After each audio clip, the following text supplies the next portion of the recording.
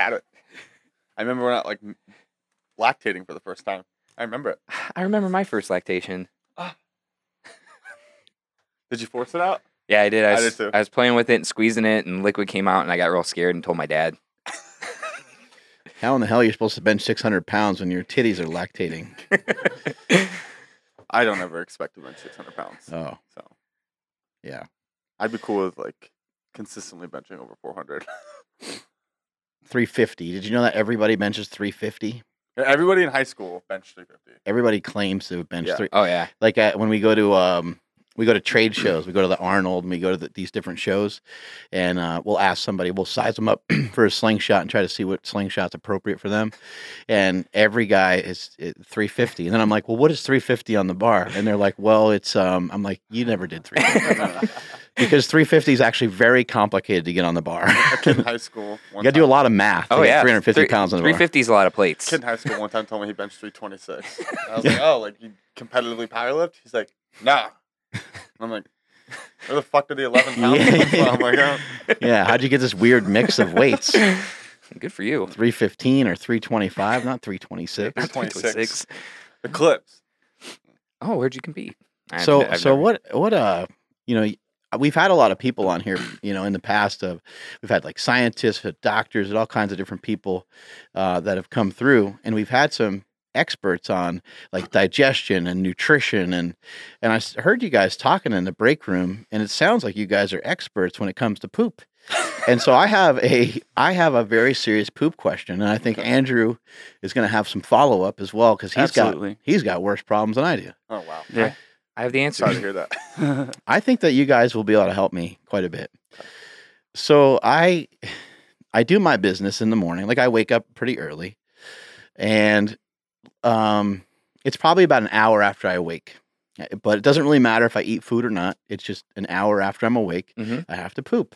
So I know this. So I wake up in preparation for this, and I try not to have to shit when I come here. So I try to take care of business at home. And I poop, and my whole body, include my brain, everybody's involved. And we have this discussion. Okay, like we're done, right?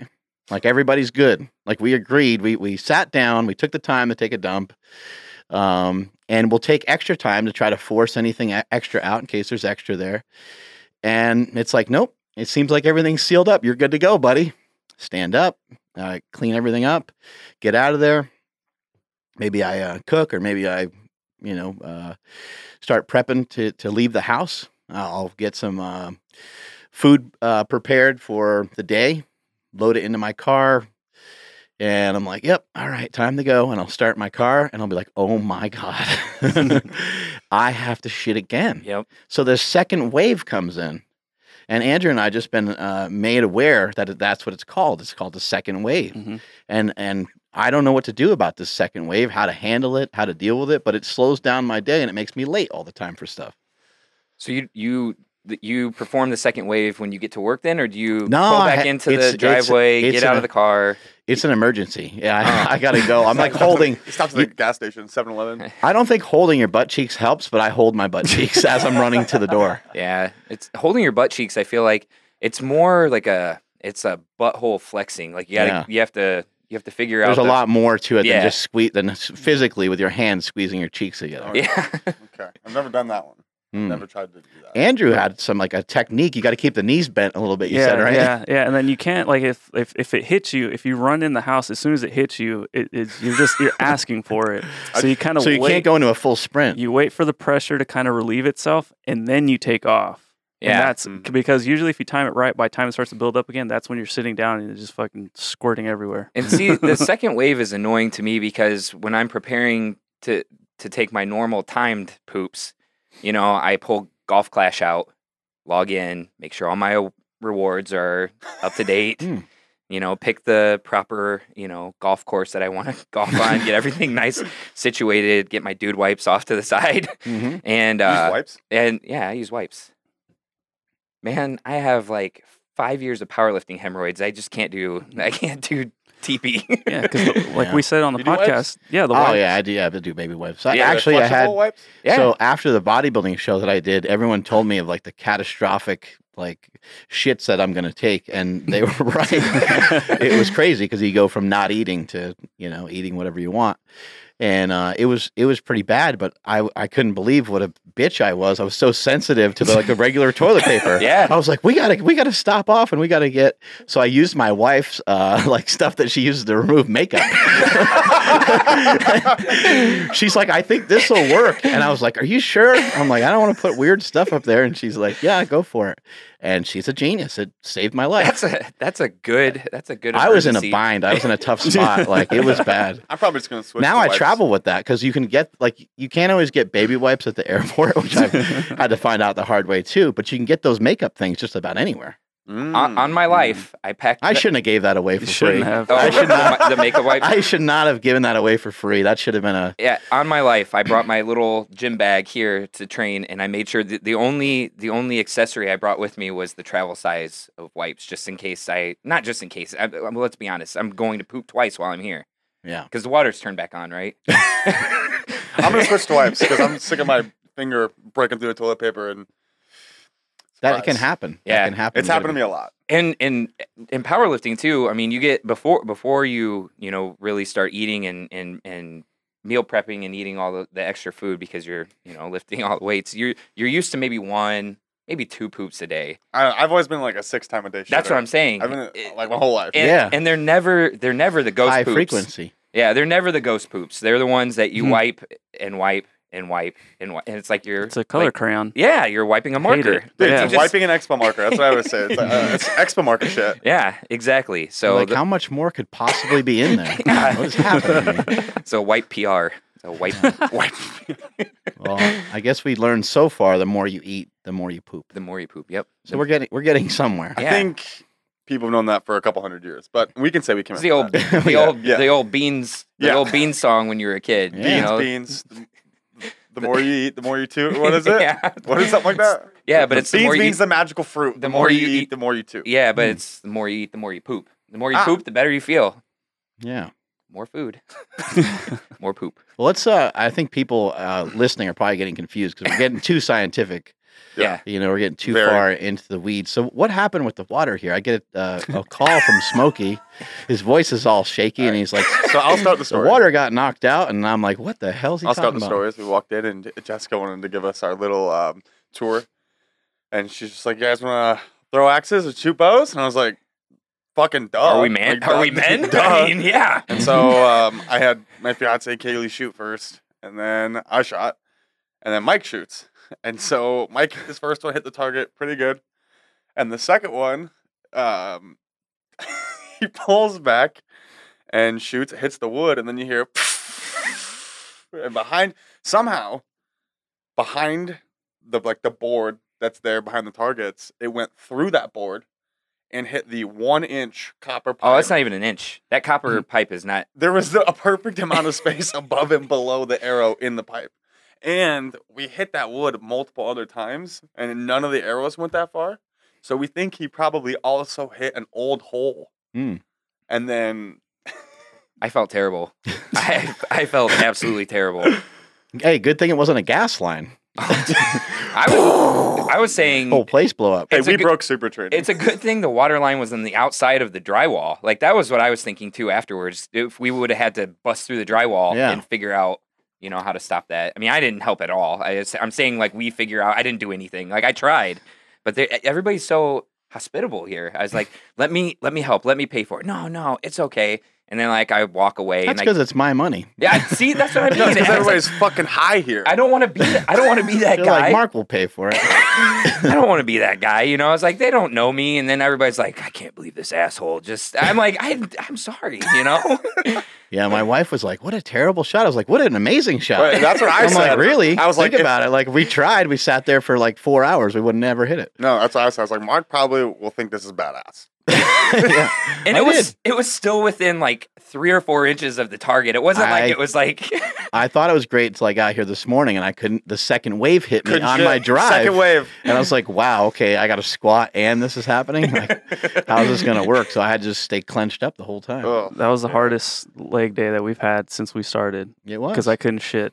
And It honestly, was really bad. like now I feel the worst ever. Like when I said I felt bad yesterday was happening and the two of you had to hold both of your second wave shits in, I can't live with myself. I think every Can't shit I have recover. is like a second wave from the previous shit. You though. could send like us a they're nice so card or close something, or together. a letter. Okay. Write us a nice letter. Would be nice. That'd be Yeah. a good place to start. Okay, That's a where good I'd- place, yeah. a letter.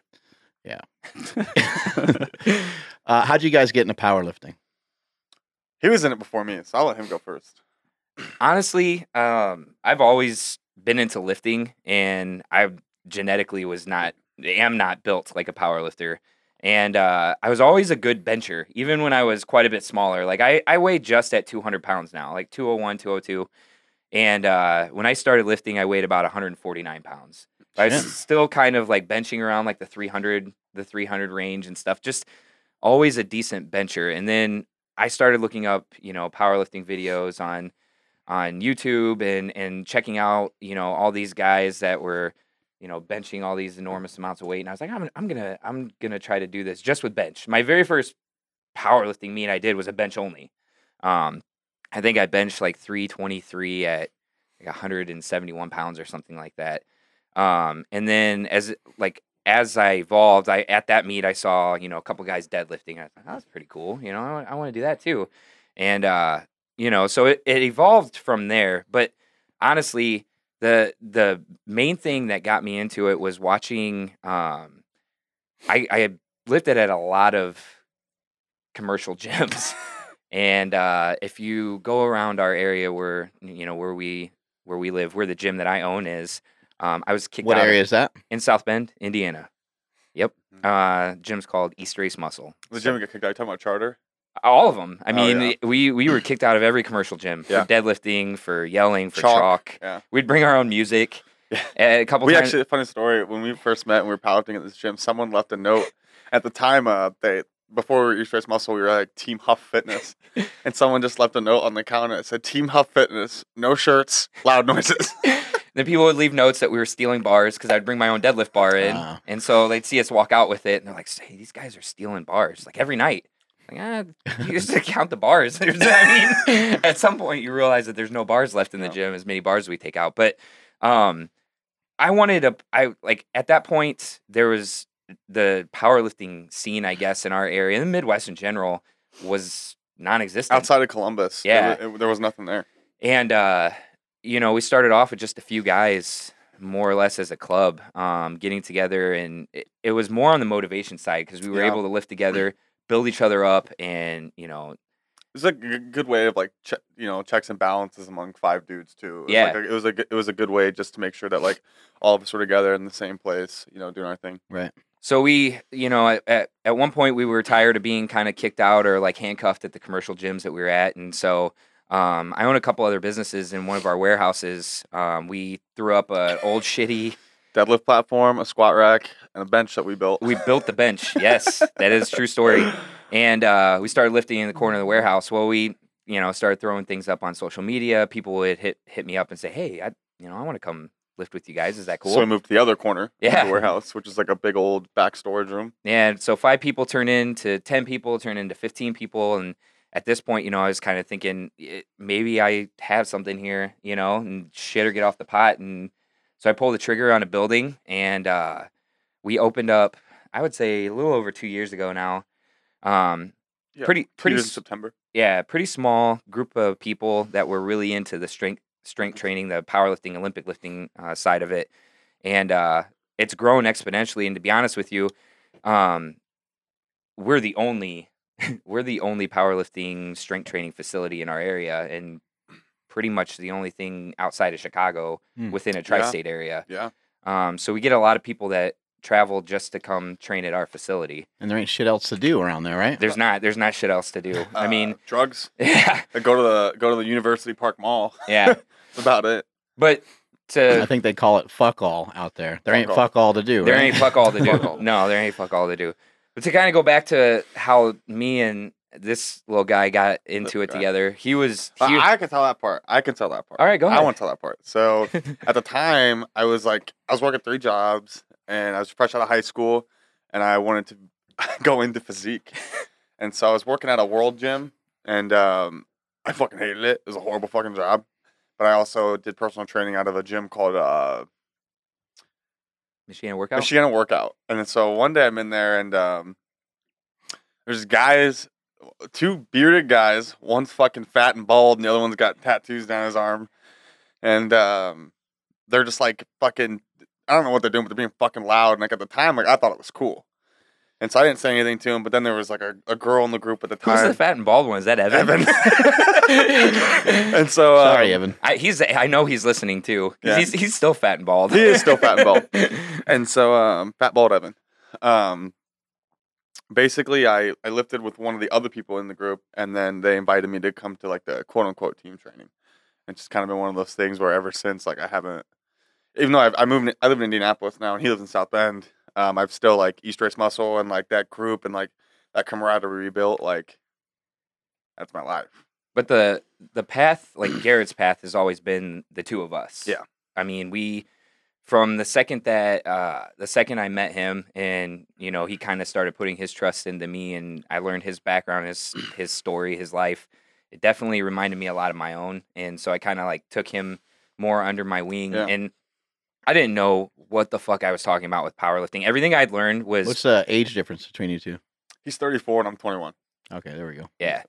And so everything that I was learning was just absorbing everything I possibly could. So I was trying to teach him based off of limited knowledge of just lifting and powerlifting. T-Nation forums and shit. Yeah, and I mean, it worked. It really At the did. time it did, yeah, definitely. It was our bench workouts were purely built off of a bench matrix that Yeah. we found online, and like It was an old Muscle and Fitness magazine from like 1983. the first push pull I did with them, like 2 days out, I like hit a deadlift PR. Like we didn't know fucking shit then. We didn't know anything. Yeah, It was fun. Being from Indiana, you know, that's a hotbed for wrestling, professional wrestling. It Either is. one of you guys into professional wrestling? oh yeah. I grew up very into Oh, yeah. I think that you can't live in that area without being into it. One of my favorite wrestlers of all time is from there, Ultimate Warrior. Yeah. That's where he grew up. But he talked a lot about, you know, living in that area and how he never realized, you know, how much depression was a huge part Yeah. of his life and his family's life. And he didn't know until he got older, until he moved to like Arizona. He didn't really understand that it was strictly just the weather. It's the mainly, weather. It's mainly just the weather. It wasn't really necessarily like all these people in this area suck. It was the weather. And it being pisses off everybody in the It area. pisses everybody off. Yeah. And then literally you're not getting the same amount of sunlight. So Mhm. there's physiological things going on inside your body. And there's things that are causing these real world problems, you know, and then on top of that, a lot of times in those kinds of areas, people aren't maybe eating the best that they should. Maybe No. health is not. Not the fattest part of the country is the Midwest. Yeah, maybe. Yeah, right. There's a lot of obesity, a lot of Mhm. disease, Well, it's hibernation theory. and it's all just piles up on itself. you're right? you're staying indoors, you know, 5 months out of the year. You're not Mhm. going out and doing things. Well, and that's the problem too. Is our winters. But the are just- value also too in the area is placed on a lot of different things. Yeah. Right. Like it's not. It of course, like everywhere you live, your looks are they're always a thing, right? But it's not like you have to have your shirt off 9 months out of the year or whatever. Yeah. or, Yep. You know, it's not you're not at a pool party 9 months out of the year. yeah. So the value of what you can do and what you're able to do is different. I remember I lived in Louisville, Kentucky for a while, and I remember I went to go to a like a sports bar. I just wanted to get some like wings. I was just felt like going to get some buffalo wings, and I went to pull in, and I could barely even get my car into the parking lot. I'm like, what the fuck's going on here? And it was car racing. It was like the Indianapolis 500 was going on that day, Yeah. and every sports bar was absolutely insanely You know, packed. fucking I was boring like- that is to watch. I was like, whoa. I was like, this is crazy. And, you know, you don't see that out here. I mean, people love car racing all over the world, but it just, like I said, the value is on some different things in the middle of the country. It's even like the car racing side of it. It's interesting. I'm not into it at all. But even my business partner, literally They own a sponsor and own race cars. fleet of race cars and Yeah. circle tracks, dirt tracks, stuff like that. Yeah. And it's that's all the way up in South Bend. It's insane. Mhm. It is, and it's this different culture. Right. Yeah, I feel like the Midwest is purely built on professional sports teams. Yeah. And it's like kind of like it's very diehard in that aspect. It's are you a this fan or a that fan? Right. And like that's the depiction of your entire personality. It's a political. It's like the political standpoint. Right. And maybe even college. You got Notre Dame, right? Yep. Yeah, we had Notre Well, Dame. Notre Dame's literally probably a mile and a half from our gym. Right. Mm-hmm. So And then how has have you guys been affected by that in your lives? Have you guys been affected by the weather? Have you guys been affected by depression and some of those things? And me, like I handled things pretty well. Depression was never really a problem for me. For me, it was always more anxiety, dwelling on like the future and where I'm gonna be in 5-10 years. So the weather, I was a fucking psycho as a kid. I was barefoot all the fucking time. In the winter, I would bring a trash bag outside on the fucking concrete when the sun was out, and I would tan. And I had tan in the fucking sun. I was crazy. I don't think I guess I don't think I don't overanalyze it. I guess I Right. mean I was born and raised there, so Right. I still live in the same area now. I've been able to travel everywhere in my life, which has been nice, and I've got to see a lot of places, got to go to a lot of different places, experience a lot of different cultures, and to be honest with you, I'm always excited to go back home. So Yeah. I think it's where I live. I'm not. I think it's where I live though, being an hour and 15 minutes from downtown Chicago. I'm like 25 minutes from Lake Michigan. Like where I'm at is a little different. There's things around that Mhm. allow me to kind of do different things. Well, also maybe you have good perspective. You Yeah. know, sometimes you got, you can look at any area that you live in and be frustrated with it. You know? Indianapolis has the top golf now, so that's pretty much what it's about. and living in I've seen the growth of where I live too. It just exponentially. And that's the same with Indianapolis too. Actually, Indianapolis and Columbus right now are two of the fastest growing cities in the U.S. Yeah, Columbus when I lived in Columbus, it was crazy. Yeah, It was it's just crazy getting to crazier. The traffic is there was traffic everywhere because the city wasn't really prepared to grow no. with the amount of people that were coming Yep. into it. It was wild. Have you guys ever ventured out to West Side Barbell? I've been to West Side Barbell. I have not. I got invited twice. I have not been there. Yeah, it's a little Yeah. scary. It's definitely a thing to go there. What was your experience there? I honestly, when I go down to Columbus, Matt Wenning has always been kind of the guy that lets me and my crew come in and train and stuff. I visited West Side, Right. and it was more or less, hey, I got to go and wanted Right. to check it out as a powerlifting, fan and everything else. But even Now, this when la- you're in the area, you go to Matt's. Too. oh yeah, even this last time, I mean, I actually didn't even. We go to the Arnold. We've gone to the Arnold every year for the past 11 years. And last year was my first time being at the Arnold. And this is I didn't even walk into the expo this time. I trained at Ludus Magnus a couple times while I was down there. Went to a couple other gyms, did a bunch of different things, and at that point, I was more excited to do that than to go walk around elbow to asshole with Yeah, 300,000 people. I just stayed in the cage the whole time. I was in the cage the it's whole an time. insane amount of people there. Oh, yeah. It's hard to get around. Did you see Ben Pollock post the Arnold Classic bingo board? No, Oh, dude, it was fucking nice. It was like nipple guy, like Mark 1 frequency, like nipple guy, like fake tits, like mullet, like Well, and stringer all day. And that's the Right. thing, like it's changed for me. 11 years ago when we went to the Arnold, we're like, oh, let's get as many free things as we can get. Like it was a race to see who could have the most shit. yeah, that you most could- free stuff. Yeah, the most free stuff. And then as you evolve into the sport and, you realize you don't need all those supplements, you just need to take Tren. And that's it. I mean, you don't. Tren and steak, and yeah, you're good to go. Tren and steak. You don't, I mean, none of that stuff, you're not into that stuff. And, Yeah. and actually, to be honest with you, kudos to the Arnold. It's actually evolved quite a bit to where it's definitely focusing more on the sports. Yeah, strength sports are like in like the obstacle Oh, course. the Arnold's sports. huge there. Yeah, Yeah. the obstacle course sports and like the. But I mean, adding like more stages, like, Right. Rogue adding a couple stages and stuff like the that. tandem deadlift event. Yeah, like Yeah. all that kind of stuff they're starting to space out more of the vendor stuff to like get rid of some of the, Most depressing day of my life was going to the Arnold Classic and being so hyped up over the years. I went there every year before I was ever a vendor. And I'd walk into that first room and the WPO finals would be going on. And Steve Goggins squatted 1,100 pounds. 1,100 He did the pounds, first, single ply. yeah, first 1,100 pound squat in the history of It's fucking powerlifting. insane. Some just massive lifts there. I remember watching Chuck Vogapool lift there. It's my favorite powerlifter. Matt Krokoletsky, and so a list of names goes on and on of these giants. Andy Bolton was lifting at the time. Yep. Gary Frank was dominant. And I go to walk in and I'm like, okay, there's no mono lifts and there's no there's a lot less seats, and then there's like these ropes hanging from the ceiling. And it looks like there's kind of like these hurdles set up, and there's a place that do like there's people like jumping rope, and I'm like, what in the fuck is this? And somebody's like, this is CrossFit. Oh. And I was like, what happened to the powerlifting? They stopped paying people. Yeah, I was like, oh my God. And I was just like, man, this is a really sad day. This is the end of an era. Not that I don't care CrossFit one way or the other necessarily, but I was just like, man, that's the end of the WPO of the multiply lifting. Yeah, they'll never be back the way the way they used to be. Yeah, I don't think so. I don't know. I would. I mean, it would be cool. It'd be cool to see more people get back into powerlifting gear and stuff. I think single ply is definitely growing. Yeah, single ply is starting to grow. My personal opinion on it is I think that the bench shirt kind of ruined things because the bench shirt was that kind of curveball. It was that variable. Like if you didn't have that dialed in, if you couldn't figure it out, then you couldn't really compete. Yeah.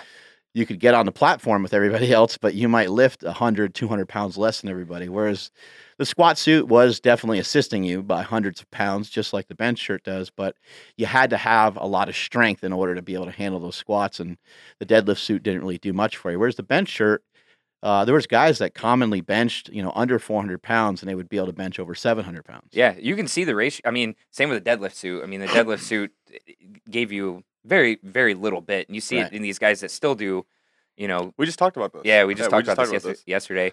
But yeah, that's definitely, and it's weird because in raw powerlifting, we talk about how a lot of these guys don't even really focus too much on the deadlift at all. No, worrying about their bench because it doesn't really. From your first attempt to your third attempt, you're not adding a ton onto your total. Where in equipped lifting, I mean, it can make or break you. Well, somebody in their career could very easily go from a 500-pound squat to probably around a 700 or 800-pound squat. Yeah. But on the bench, how much ground are they really going to gain? 30 pounds, 50 pounds? Yeah. Like, might go from 315 to 365. Like, they're not going to probably go from 315 to 5 plates. No, I had a pec muscle belly tear on 365. Then I realized I'm probably not ever going to bench 600 pounds. So, yeah, the bench is a tough one, but I think that's a preventative thing into the geared powerlifting, and that would have to be the one thing that would. I don't even really know. A slingshot certainly makes it a lot easier because it makes it easier to go full range of motion. It's interesting that all the powerlifting gear is so stiff. Yeah, denim and poly. Inzer, they make a stretchier material, but you still need a lot of weight in order to get the weight to go full range of motion. And it just makes it really challenging. I benched single ply one time, and I could not touch 275 to my chest. Yeah. So I hear a lot of people especially the younger crowd during the quote unquote raw revolution. You hear a lot of people talking shit oh, it's fucking geared lifting. Put on a pair of briefs and try to squat 100 pounds under your max and tell me what happens. Yeah. It's just a whole different type of balance and everything that you have to have. It's an entirely different lift, in my opinion. Yeah. I mean, the bench press, you're touching much lower, you're tucking way harder, and you're driving back way harder. Well, the appreciation for it though is I think kind of fallen back or faltered because powerlifting is kind of a fad right now, and the fad is only a year or so old. And so if you weren't a fan of powerlifting before this last 24 months or something like that, you didn't see it a lot. You're not seeing it a lot in meets, especially USPA meets. Honestly, I can't even tell you the last time I've been to 20 meets this year. I mean, and I don't think I've seen any. I don't think I've seen any equipped lifters. One single ply, full power, 2 multiply full powers, and 5 or 6 multiply. It just throws a huge monkey wrench into even the training process. Yeah. The training process takes a lot longer. And if one of you guys walked inside super training, let's say that you guys trained here locally and you guys were raw lifters, and you walked in and you saw us all in these bench shirts, helping each other in these bench shirts and stuff, you might be like, man, that's cool. They kind of do some of the same stuff that we do, but I don't know if I got work and I got other things to do. I can't really be at the gym helping these other guys out because if they're going to help me, then I got to help them. I don't know if I can devote, these 3 or 4 hour long training sessions Exactly. to Well, benching, And I'm no grandfather of powerlifting by any means. I mean, I'm still pretty much I'm a baby in the sport as well, even though I've been doing it quite a bit longer than even the athletes I program. But when I first started competing, I mean, it was almost half and half. And when you're in the warm up room, I remember being very irritated, very irritated. What- Like waiting, like Yeah. it's like and they're It's a hell of a setup for one lift, for one rep. Yeah. it is, and they're very precise in how they have to set everything up. You can literally get killed Yeah. if you're not. Yeah, I mean, what's you can die. crazier to me than the diminishment of equipped powerlifting is like how strong like in raw powerlifting now like women's presence is. Oh, geez. I remember like when I first started powerlifting, my first powerlifting meet, my first full power sanctioned powerlifting meet. I remember there was like a total. It was a 120 lifter meet. There was a total of like 15 women lifters. Yeah, And now you go to a meet, and 9 times out of 10, there's gonna be more women than there are men. right. It's awesome. We talk about that all the time. My very first meet, there was one woman, APF meet. There was one woman, and I had an athlete at nationals in Vegas, USBA nationals, and that whole day was women. It was just one day of women lifters At a national level competition. Yeah. It's awesome. It's very distracting. Well, and Some singlets are distracting. that and the perception of what a powerlifting woman looks like too. I mean, Right. it's completely different. And in powerlifting, we see each other as strong. You know what I'm saying? That's like we appreciate just being strong. Right. And I tell that to a lot of people that will walk into our gym too that are looking for some sort of body composition change. And it's like we don't really focus on that.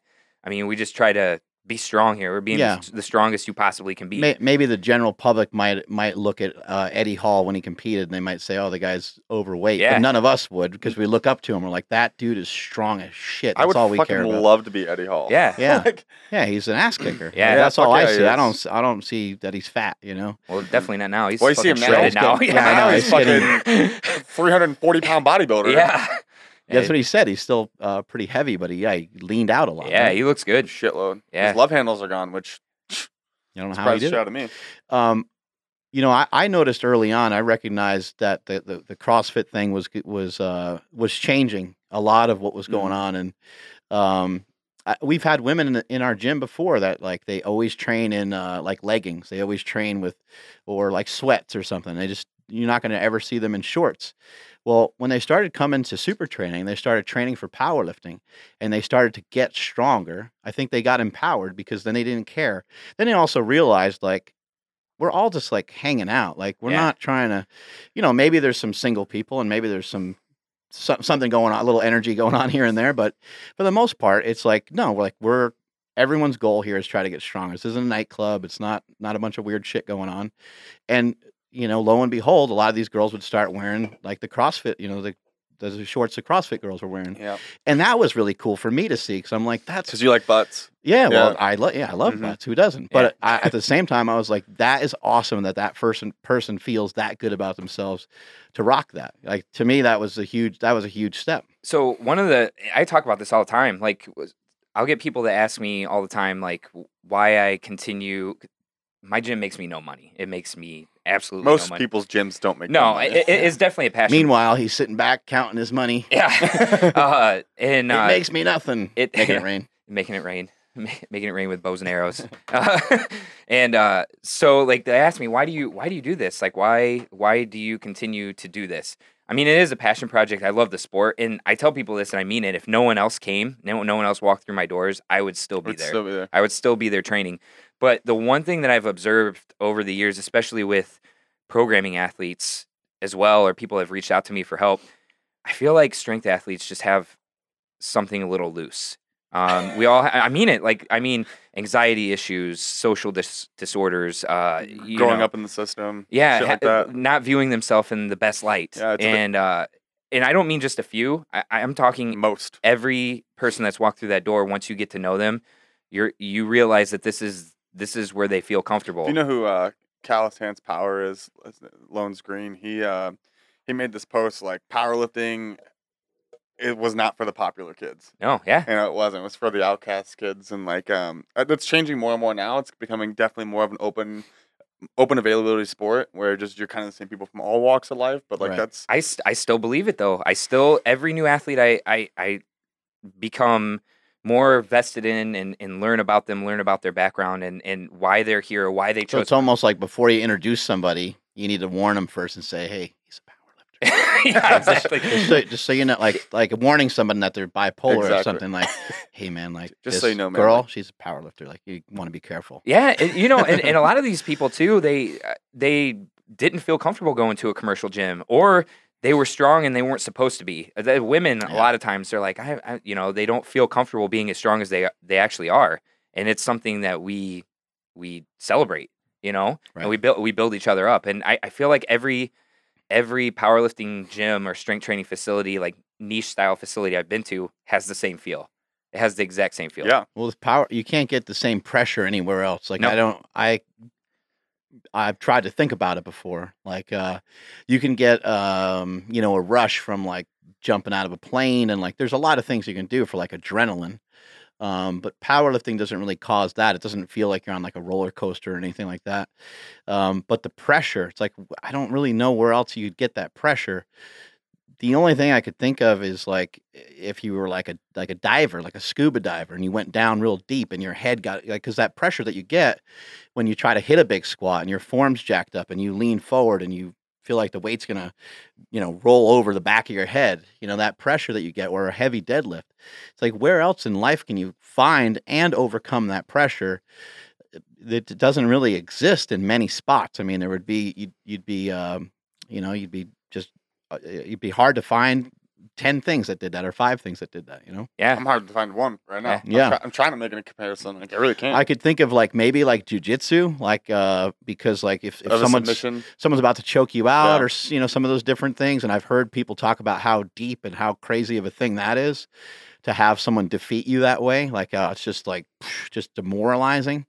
But there's some sort of system, there's some sort of energy system with the person where they want to do it again, they want to improve, and even though they know that might happen again, that might still be the end result, because this guy's a black belt and you're a blue belt. Yeah.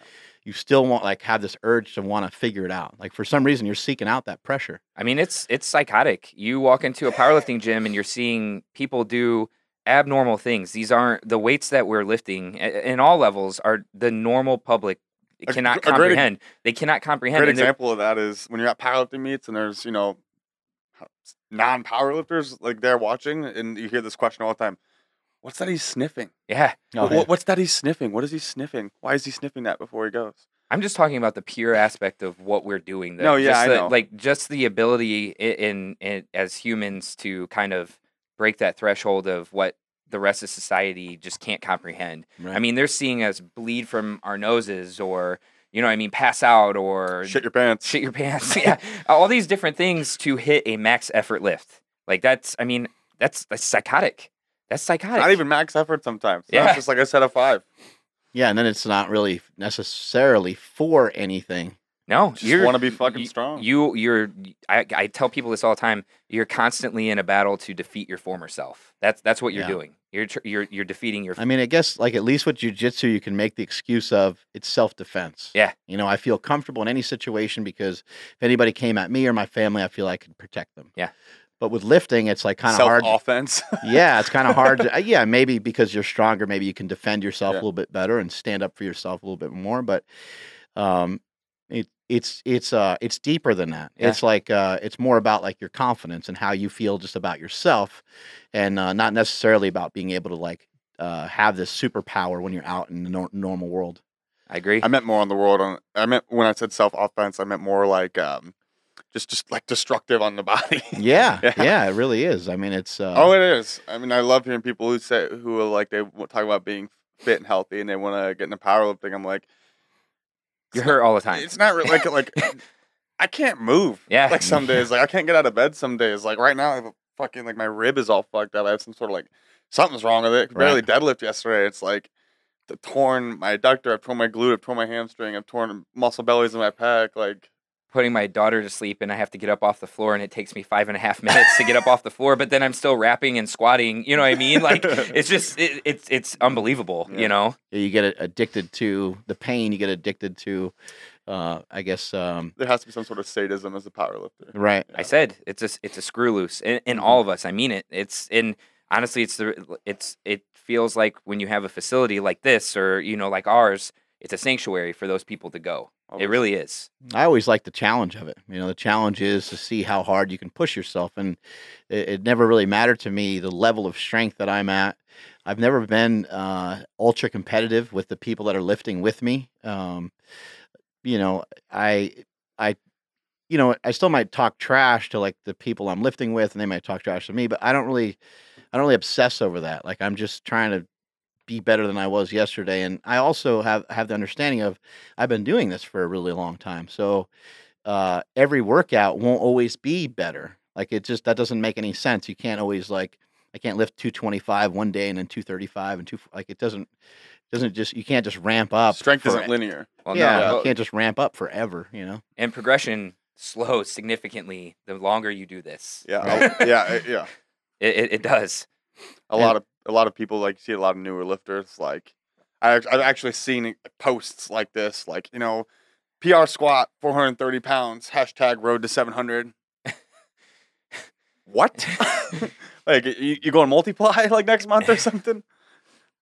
Yeah, it's a tough sport, and people when they first come here, like we have a training system where we work out 4 days a week, and a lot of times people will say, "Hey, can I train more? Can I come in on like other days?" I'm like, once you get into it, you You're won't not be gonna want to. you won't be asking that question anymore. It gets to be tough. I It gets to remember be tough. I used to train.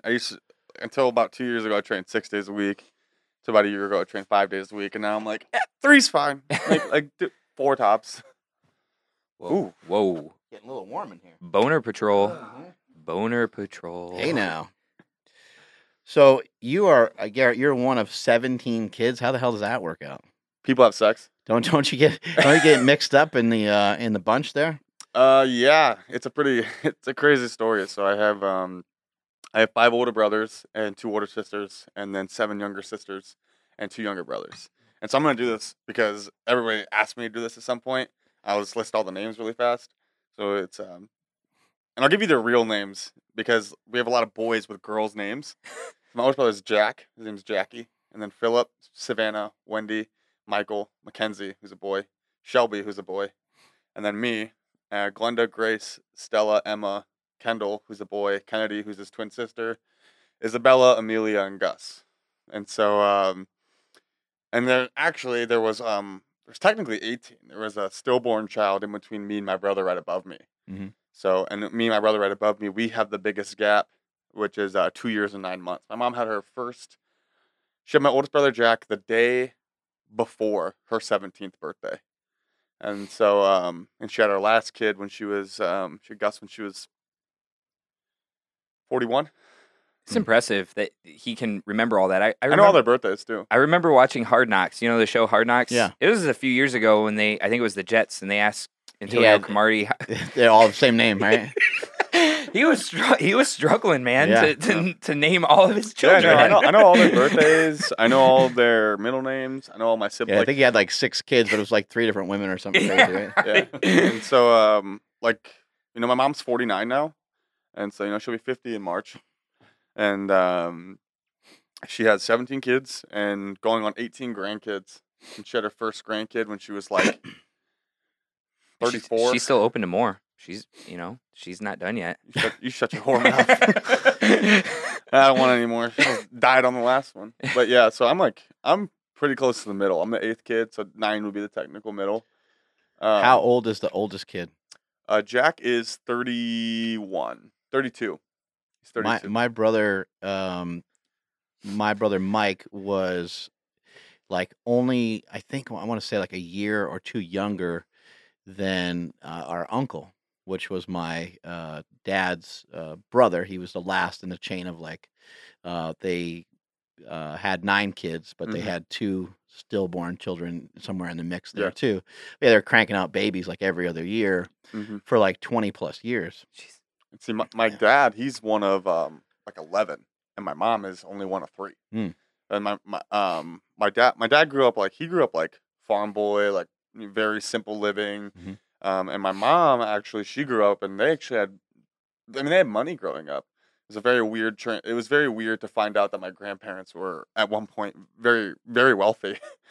And so, because my dad only has a 10th grade education, and my mom has technically ninth grade. My dad, dad has ninth grade education, and mom has a high school GED. And so it was always working nonstop to, food in our mouths, pay rent.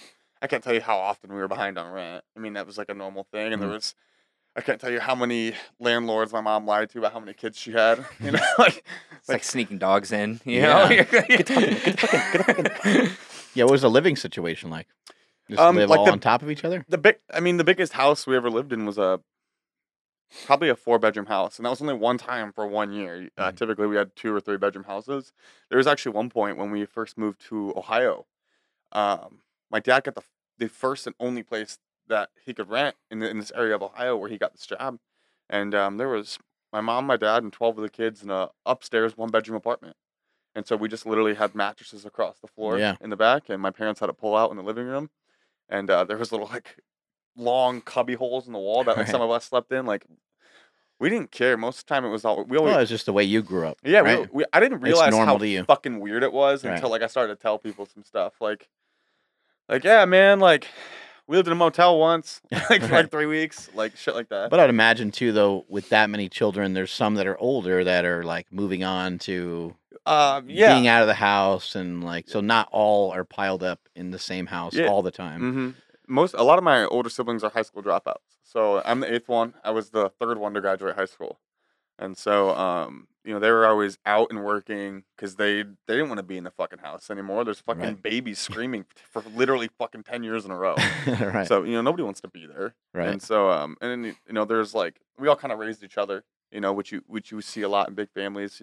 Every sibling raises every sibling, and so I have so many of my older brother's tendencies, because those were the ones who I looked up to. I didn't want to see my fucking sisters ever growing up. It was my older brothers who were we were always running the streets, being little hoodlums, doing crazy shit. I mean, ding dong ditching was the most fun thing we did growing up. I mean, I still have fun doing that now. Yeah. What about eating? What was eating like? I mean, Food stamps. Yeah. Lots and lots of food stamps. I mean, there were also points in times where for some reason my parents were too proud to get food stamps for some reason. And so it was a lot of I like to call them wholesale meals, because it's 8 boxes of macaroni with 2 packages of hot dogs in it. Right. Or just chili, a big fucking pot of chili. We didn't There's no other way to do it almost. there is no other way. And then we always made enough to have leftovers for a couple days. And so there were points in times where we were so broke we lived on bologna sandwiches for weeks at a time, and shit like that. For the most part, they did a pretty good job keeping us fed. Was the house stressful with that many kids and both Very parents trying to work? And Very stressful, very busy, and a constant lack of supervision and guidance. And so the guidance you have in a family like mine growing up is from your older brother, who's been to jail 4 times and has neck tattoos, and we're not the greatest people then. Right. And so is that maybe a byproduct of the area you grew up in a little definitely, bit as well? yeah. So we lived in a really ghetto area of South Bend at the time. Because you're kind of a byproduct of what you see, what you're around, and if other people are dealing that's your normal thing. It's not even bad. It's just that's the way things are. We were always fighting, Right. always fighting other kids and each other for that matter. I mean, there was one time where these kids tried to I was in kindergarten, and these kids a couple grades older than me tried to jump me at the end of our block, and I just screamed on my brother's names, and it wasn't 5 seconds before they were all at the end of the block just beating the shit out of these kids, laughing because that's fun fucking fighting people. Right. Yeah. It was weird. Yeah, that's pretty wild having that many siblings. Yeah. Mm-hmm. And was your mom trying to work too? Your dad was working, and is your mom trying My to work mom, or she had to be at home, or no, I mean, that's the thing is, my mom pretty much worked, all my life. I mean, she pretty much, and so did my dad, obviously. And, she maybe would take a couple weeks off after she had a kid, but she didn't take any time off before she had a kid. I mean, Right. I mean, I think one time she started to go into labor at work. It probably happened twice. yeah. And so, You ever ask your parents, like, why'd you have so many fucking kids? Like, it's... My mom tells a story that when she was younger, she like played with a Ouija board and it told her she was gonna have 18 kids.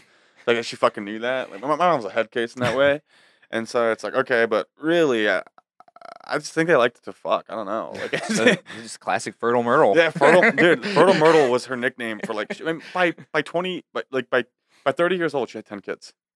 Like by 30 years old, my mom had 10 kids. Like she was 28 when she had me. And so, me and my sister below me, my sister below that, my sister below that, we're all 1 year apart immediately. Mm. And so, yeah, I mean, they worked. Lots of, like I said earlier, a lack of supervision and guidance. Right. Yeah. How about your upbringing? I mean, I was one of three, but I was the oldest. So my situation was quite a bit different. But I mean, for the most part, I was pretty much on my own for the majority of my life. You know, nowadays it's not uncommon to hear of broken families and stuff, but I essentially, you know, was adopted when I was about 4 years old, and it was kind of a classic case of I don't think there was really anybody wanted to have an older son. I had two Right. younger sisters, and it was just kind of left behind, and you know, I was literally on my own pretty much from high school on. Mhm. And it's weird because the guy that raised me, I think, was so strong nosed and did the way that he did it was definitely unconventional, and put it in my head that the reason I have kids now is probably because that's what I was made to do, was be a dad and kind of do all the things that I never got to do, you know. And so honestly, it's just it helped me become to where I'm at now, and be able to figure out how to survive on my own. So the person that adopted you is maybe a little bit more than just a father figure, maybe almost more like a mentor too, in a way. Not really. I mean, I don't know how it's Unconventional means unconventional. Oh, yeah. So it was one of those things where I knew I had to pave my own path pretty quickly. Same. And, yeah, and honestly, that's what attracted me to Garrett in the first place. But I did. I mean, by the time I just graduated high school, you know, I tried to go to school on my own, and just couldn't afford it. And I had my first mortgage by the time I was 19 years old. I mean, I was. This is why the housing market's fucked, by the way. Thanks, America.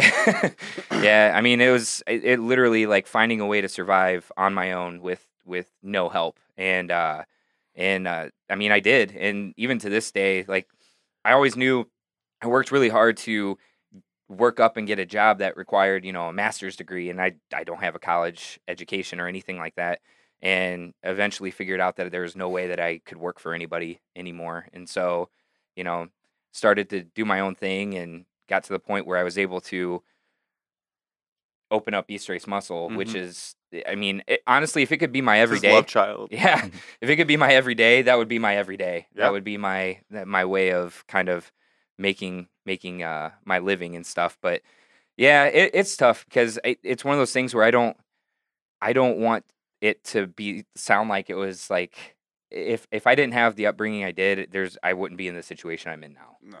So And people who like grew up like any similar facet that we did, there's typically like one of two paths. It's the path of common or constant improvement, or the path of constant destruction. Yeah. In terms of like self, and so like some of my siblings, like including myself, 1, 2, 3, 4, 5.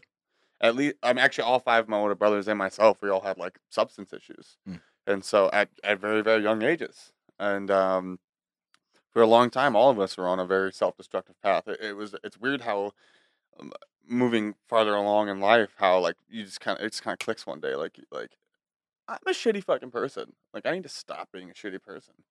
We talked about this last night too. I feel like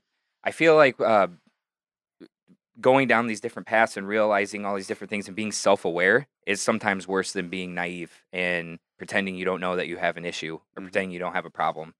I think it's sometimes worse being self-aware and knowing that you're a piece of shit or that you're doing something you shouldn't be doing.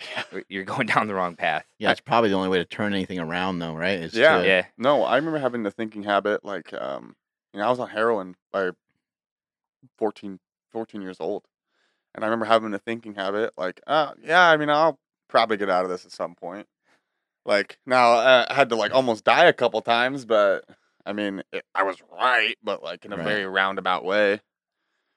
Yeah, I think it's important for people. It's important for people to work on developing themselves, and the only way to really do that is to take like inventory. Yeah. There's no other way to do it. Like you have to spend time with yourself. You have to ask yourself questions. You have to ask like what do you want to do? When you're a kid, when you're 14 and 16 and those ages in school, they ask you that question. And it's like super annoying. And like, well, how the fuck am I supposed to know? I want to be a Like, plastic surgeon yeah. because I want to see boobs. And at the time, like you don't care about school and you're not doing your homework and like you don't want to be. You're like, I don't like everybody wants you to go to college. They have this thing built into their head of what you should be doing.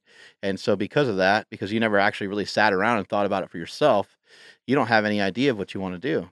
But a lot of people go around through their whole life. They just keep working and they just keep lifting and they keep doing a couple things that they're doing every day. And they don't ever really sit down and like try to reflect on like, what is it what would I like to do? Like 3 years from right now, what would I like to be doing? Like if you're pissed off at your current situation, just ask yourself that question. Like maybe it's literally the fact that you don't want to do what you're currently doing anymore. And that's a good place to start. Yeah. Like this life that I'm living right now of doing drugs and lying to my friends and lying to my wife or girlfriend or whatever the situation is, if that's the situation you're in, then ask yourself that question, and then start to put a plan in place. Do I need to get help? Do I need to tell my buddy? Do I need to tell a friend? Do I need to go to a psychiatrist? Like what do I need to get out of this weird slump? And then how am I gonna, progress? But it's not a at that point it's not like a dream. It's not like, I want to be a millionaire and live in Hawaii. It's gotta be something more realistic. Like I just want to stop doing this. That realization is important for people. A lot of times too, it's all self-destruction. I mean, it's not being aware that you have to love yourself. I think. I mean, at least in my experience. I mean, when I was going through from the age of like I said, being out on my own, 18 years old to 30 was probably the easiest part of my life. I didn't think at 30 years old was going to be the toughest part of my life, and trying to figure out why now everything is changing. Like why am I thinking this way, or why is it, and getting tougher and tougher and tougher, and thinking that I've been doing this fine this whole time, but now it's not fine anymore. Why is that? And it's taken a few years even to kind of take a step back and realize A few years in a punk 19-year-old telling him to yeah, grow the that's fuck up. I tell you, like people always ask me all the time. They're like, I don't understand. Like I don't understand your and Garrett's relationship. Why you guys are so close? When Garrett, he told you about his his family and the way he was brought up. I just met him, and I told you I kind of took him under my wing, and he was an asshole when I first met him. He was brutal. An asshole, and knocked him around quite a bit. And then I remember the day he told me he had to move back to Ohio. Like his family was moving him back to Ohio.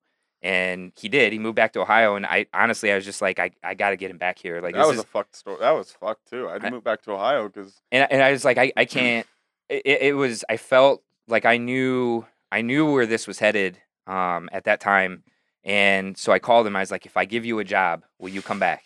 And he's like, are you serious? And you were working at GNC or something. Yeah, I just started GNC, and I was only there for like 2 weeks, and I already got promoted to do like territorial management essentially with it, and I was only 18. And I was like, I want you to move. I want you to move back to be closer to me. Yeah. And he was like, if you're serious, and I did. I hired him. Yep. He came back, and to be honest with you, the script flipped at that point. Like we kind of started looking after each other, and my life had hit an all-time low. I mean, when I say all-time low, is about as rock bottom as it possibly could be for me. And I was sitting on my front porch, thinking that there really wasn't much else I could do to fuck up the rest of my life. And it was a matter of an hour conversation of him essentially telling me he was going to eliminate himself from my life. And he's like, if you don't stop. And And At the time, like Mike was being self-destructive in every aspect of his life, his home life, his work life, training, everything. Had very self-destructive habits and What were you behaviors. doing? it just everything was making all the bad wrong decisions, and I had 2 shoulder surgeries and from lifting, and so like I had a very inept doctor that was willing to give me pain pills anytime I wanted, whether I needed them or not, Right. and got to the point where that was what I was using to cover up everything else that was going All on. the time. It was a mask. And then that made my decision making abilities go down even more further south. Yeah. Right. And it Affected literally, his home life. It affected his family. yeah, and it literally, I remember, and I've only told this story to a few people, so this is pretty emotional for me. But I remember, I looked this up too. I remember one night taking more pain pills than what killed Heath Ledger. Tramadol. No, it wasn't. It was like a mixture of Yeah. tramadol and oxycodone. Yeah. And I remember kind of fading in and out of sleep and thinking to myself, like I was in the back of my head, I was like, to be honest with you, I'm really okay if I don't wake up from this. Like, not so much. I've never had like suicidal thoughts or like wanted to kill myself, but at that point, I was like, if I don't wake up from this, No big deal. no big deal. And I remember like getting up and running to the bathroom and just puking everything up and stuff like that. It was literally the next day that Garrett stopped by my house. And at this point, like, I'd given Garrett a car. Like, I had gave him a car. He sold me a car super, super cheap. That's basically how it worked. I was paying for it Well, weekly. you stopped paying for it a long time ago. And he was like, "Oh, I'm quitting. I'm gonna quit the job you gave me. I'm giving you your car back. I don't, I'm gonna be out of your life and stuff. This and that. If this doesn't stop now." And it doesn't, like, I'm not trying to pat my own back or anything. Literally that second, everything stopped. No, yeah. At the time, Mike was he was lying to everybody, including me. And every time he's ever tried to lie to me, I'm just like, "Hey, motherfucker! Like, I know all your tells. Like, Yeah. I know you're lying to me." And so, And he was 19 at the time, by the way, 19 years old. it was like every time the situation that was happening at the time was like every time he tried to lie to me, I was like, "Come on," and like he kind of dropped his head. And then so by the end of it, that's when I was. And like, you're talking to somebody too that was a former addict. Yeah. Who knows? Yeah. All of all the tells. Right. And so it was just like I just laid it out on the table. I've always felt it's better to be truthful and forward and hated than to lie and be loved. And so I was like, listen, this is what you're fucking doing, and this is how it's affecting me. It's how it's affecting the gym. It's how it's affecting work. It's how it's affecting your wife. This is how it's affecting your kids. And I was like, and everybody hates you right now. Yeah. Everybody fucking hates you. I was like, you're not being honest with me. You're not being honest with you. And it was everybody hates you because they love you. Like, it's because the people, and at the time I still own the gym. Like, I had brought all these people together, Right. and it stopped then. And like those people, I told them, like I told them. I just had this conversation with a friend of ours, John, that one day, like Mike essentially went to every person in his life who was close in any capacity and just told him, like, this is what he was doing. Yeah. And this is the person I was, and this is who I'm trying to be. And like to make that step as a grown ass man is not easy to do. You get stuck in your ways, you get stuck in your mentality, and so it was fucking cool. Well, I think I would imagine that almost everybody's probably pretty receptive to it. I mean, I'm sure maybe a couple of people like still had some animosity, still frustrated with the way that you were acting, but for the most part, they probably just gave you a hug, right? Well, that's the thing. Like, the people that didn't understand it are no longer around. They really aren't. Like, I mean, truly are not. Gone. Yeah. Gone. And the people that did care about me, they're even closer than they were before. Right. It's one of those things, but it's weird to say these things, and people say it sounds kind of cliche, but it needed to happen. It did. I No, it mean, you learn from some of the worst things that could possibly happen to you, and it's still one of those things. It's been over 2 years, or almost 2 years exactly. Yeah. And it's one of those things where it's still eye-opening, and it's still evolving relationships with me and the people closest to me. Yeah. In my life. But I think most of us are in constant search of resistance. yeah. And the resistance that you found was in painkillers. Yeah. You know? Some of us, the resistance is in the gym, and you had that as well. But like for some reason, like we're looking for the opportunity to fuck up our own life. Like Well, we're waiting for it. It's a human condition, man. Yeah. So it's like every time you get into a good situation, how can I fuck with myself a little bit? Well, and mine was just not believing or really loving myself at all. So like finding all these different ways that made me feel good about myself that were not real. They just weren't real. And masking What was it. that, like working, making money, that kind of Just stuff? everything. There was just numerous amounts of stuff it's a hard thing to specify. Yeah, really. and really realizing what type of person I am and hoping that the people that are closest to me are going to accept that, and learning to love myself is really what it is. Because so gay. it is, but like think about I do a lot for a lot of people. I mean, He does, and that's actually a very truthful thing. and sometimes it gets lost in like wondering. Sometimes I'm like, well, I mean, does really anybody care about me? Does anybody Like, do anything for me? no, I don't even care. I don't want anything in return. But sometimes it just seems like it's just a lost thing. Like I'm just like, You think at the time that you were trying to like get something, like you kind of had these things were like unfulfilling, but like were you trying to like, and you said you didn't feel good about yourself, but like, I always think that um what I see from a lot of people is they're so worried about like receiving, like they're so worried about like getting shit. And so they think if I work towards this, then I'll get that. But they're not really like giving themselves, which is what you should really focus on. I don't think so at all. Actually, I think it's because I still am that way. I will give absolutely anything I possibly can to everyone, even if it's not even that close to me. And I'm used to being taken advantage of. I mean, at this point, especially Yeah. in my position, He's that kid that always had the pizza rolls at his house.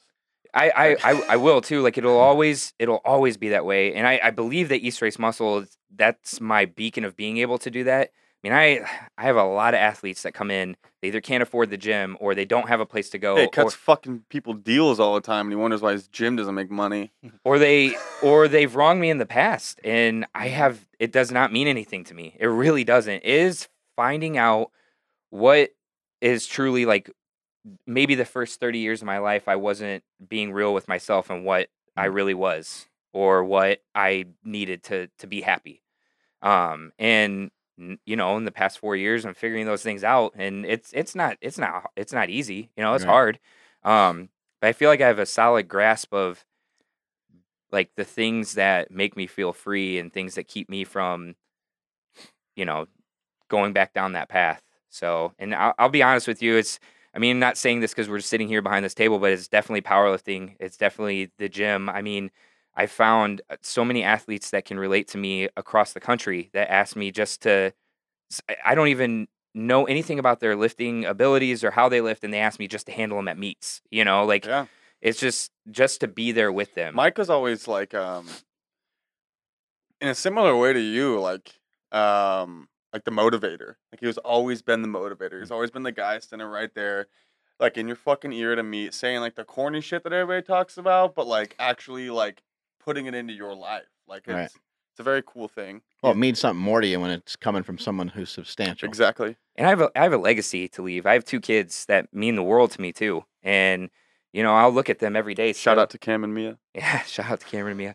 And I look at them still every day, seriously every day, and I'm like, what would have happened if I would have continued down, or if I'm not here? Like what would have happened, and like what kind of legacy do I want to leave for them? And I love seeing them at meets. I love seeing them at the gym. They're at the gym a lot. They're at our gym all the time, and all our athletes love them. They're not scared of weights. No, They're not scared of weights. and so it's one of those things where it's like the Peter Pan theory, I guess, like your happy thoughts and how those drive you and make your life kind of continue to go on. And I don't think if I would have not found powerlifting, I'm not a good powerlifter by any means. He's not. I'm not good at all. And if I had not found this sport, though, I think things would be a lot worse. I agree. Yeah, I don't think you have to be good at it to get out of it what you're looking for, because it's the resistance. It's the external resistance, and it plays out in so many different aspects. In our lives. What do you think the biggest difference was from like obviously him coming to you and saying, "Hey, this is a problem," and you going around and telling people. But like, how'd you really change? Because it's one thing to be like fired up and you've got this Rocky montage going of you like training and shaping up and everything, right? But it's another thing to like do it day in and day out, minute by I minute. think for him, it's been like self-talk. Yeah. Yeah. It's, Some I've people always call it Tourette's syndrome too. Yeah, it's Tourette's syndrome. But I said it earlier in the conversation. Being self-aware is a son of a bitch, and I know. I think Garrett said this at one point too, and he said he was he was doing heroin or whatever. I knew that I could turn it off if I wanted to. I really did. No And drive. yeah, it's just there was nothing that I felt like I was doing to prevent that. And now, like I said, it sounds stupid, and I tried to go see somebody, and I always feel like I'm smarter than the person that's sitting on the couch across from me, and I just think to myself like the happy thoughts, like these are the things that drive me. Why in the world would I? And it's not just my kids. It's this guy here. It's the Brandons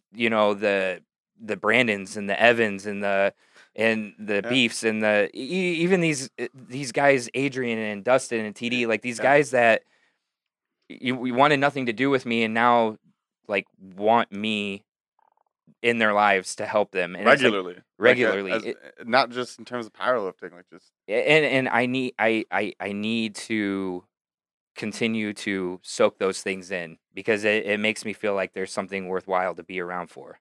So Is it hard to like just be idle? Like, is it hard for you to? Oh no. You're okay with, because like it sounds like it sounds like you want to give a lot of yourself. So is it hard for you just to kind of like balance was a big problem for me during that time too, and it's something that I've upset people too because I don't give them that time anymore that I was taking away from my family. Right. And even this trip, we were supposed to, like, I was supposed to go to Record Breakers, and and I was like, I'm not missing my son's last football game. I'm not. Like, I fly out early tomorrow morning, and I was supposed to stay. By the way, his son is 4.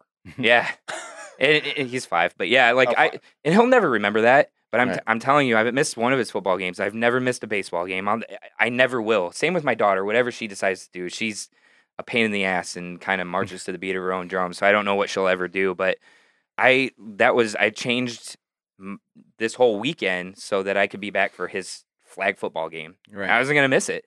It is what it is, And even leaving here, I FaceTimed him last night in the gym so I could show him the gym and stuff like that because he knows who you are too. And he was like, he thought it was the coolest thing ever. But the first thing he said was, he goes, "Did you talk to the pilot and tell him to go faster so that you could get home quicker?" That's great. And I was like, that tells me, this is my priority, at the end of the day. And the people, going back to when everything was happening, the people that know me and care about me the most, they understand that, because I get so many people that'll be like, "Hey, can you do this for me? Can you do this for me? I need you here. I need you here." No, it's not going to happen. I got, I got to have that time. I got to have that time with the people that are my happy thoughts. Well, and when you, when those requests are met with resistance for a period of time, people will stop. Yep. They'll stop asking. Like I used to get a crazy amount of like emails and stuff, and it doesn't happen. People just know. Like I'm not going. If I am doing a seminar or something, it's just because I'm like on my way to somewhere else. Yeah. I'm not gonna go to some speaking engagement or whatever. So. And those sacrifices are still being made. There's days that I don't get any of my training in, and when I'm at the gym, and people will say stuff they'll be like, "Why don't you just tell everybody, to go eat shit?" Yeah, and it's like, you know what? I have to wrap 5 athletes today. And that's where I followed that too. So the gym I train at now is basically a commercial gym with a small area in the back. And so like now that like I have my own little crew at this gym, kind of building the same thing that we built at East West Muscle. I told you that one day too. Yeah. I texted you that one day. So it's like I go in there sometimes to bench, and I'm there for 4 hours lifting people off, watching their deadlifts, wrapping their knees, spotting them on squats. They're constantly asking stuff, and it's just a cool thing. And it still makes you realize too where you are in everybody else's eyes, because I'll say like my training's not that important because, like I said, I'm not a good power lifter, and they're like, "Well, yeah, your training is important." And to be honest with you, Dustin said this to me the other day. He's like, it drives me to watch you train. And you're talking about a top 15 148 pounder in Top the 10 now, I think. yeah, in the world. And he's like, it pushes me to see you training with all of us. I'm like, why? Right. You know what I mean? Your training is a lot more important than you think it is. It's actually like probably behind you handling a couple major things in your life. It's probably top 5. Like it's definitely up there, and it definitely comes before wrapping somebody else's knees. And a huge reason why is because it's a representation of you as a person, and it's important for those people to always see that no matter what is going on, no matter how much shit is flying around, and how many people you have to help, that you're still there getting the job done. Yeah. I think it's important for the lifters and the people that have come here to see me still lifting. Like maybe I lift in off hours, and I, might not always lift with the team or lift with the crew, but they still know, like on their best day, on their hardest day, when they've pushed the absolute max to what they could do, that I'm still right there with them, no matter how old I am or how long I've been doing this for. Yeah. I might not be lifting the same weights I used to lift, but the effort is still there. Oh, yeah. I'm still pushing as hard as I fucking can, Yeah, that fire doesn't go away. It doesn't. And whenever I hit a big lift in here, a lot of times the other guys hit huge PRs too. They get fired up. They're like, shit, man, that was fun watching you do that. Or I got in briefs a few weeks ago and everybody got all fired up. Or I hit a pretty good bench, and then Marcus ended up doing a 500-pound bench for a double that same day. And, he got all nutty and all fired up. And so, yeah, Filipino Thunder. Yeah. And it's still like, in the best part for me too, and I mean this when I say this, at one point I was the strongest guy in our gym, the strongest person, that we're training with. Now I'm like the 15th, whatever.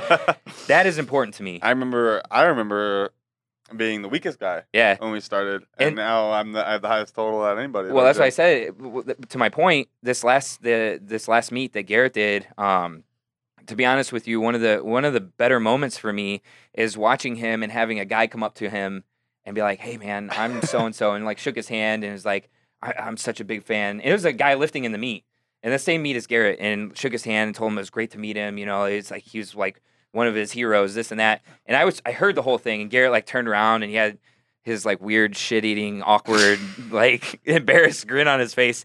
And I was like, man, you have no idea what that means to me. Like, right. And he goes, it's just so weird. It is weird because I did the same meet 2 years in a row, and so like the first year I did that meet, there was like 10 people that came up to me who knew me like via Instagram, and like one kid actually this is the fucking probably most pissed off I've ever been in my life. I just missed my second squat on depth, and so I'm sitting there and I wrap my own knees at the time, getting ready to wrap my knees for my third squat. I got my headphones in, I'm ready to go. I'm like 4 out. This kid fucking walks up to me, pulls out my headphone, and goes, "Hey man, I see your Instagram stories." I'm like, "Hey motherfucker, like get away from me! Like I'm just about to squat. Like I'll talk to you later." But and then comparing like that meet 2 years ago to the meet I just did, it's like I could walk and like hear people like whispering as I walk by. Like it was really weird. And people like who were scared to come up to me, and people who were at the meet messaging me on Instagram, Right. but like would not come up to me and talk to me. Like this is so weird. I'm not They used to it. DM you while you're right there. Yeah, It's weird. I'm standing right here. And it's the funniest thing to hear. Like, yeah, man, I follow you on Instagram. People listing off like lifts that I did like months ago that I don't even remember. Like, that just loved it for some reason, and it's really it's fucking awesome, but it's weird. You guys get a chance to train together still?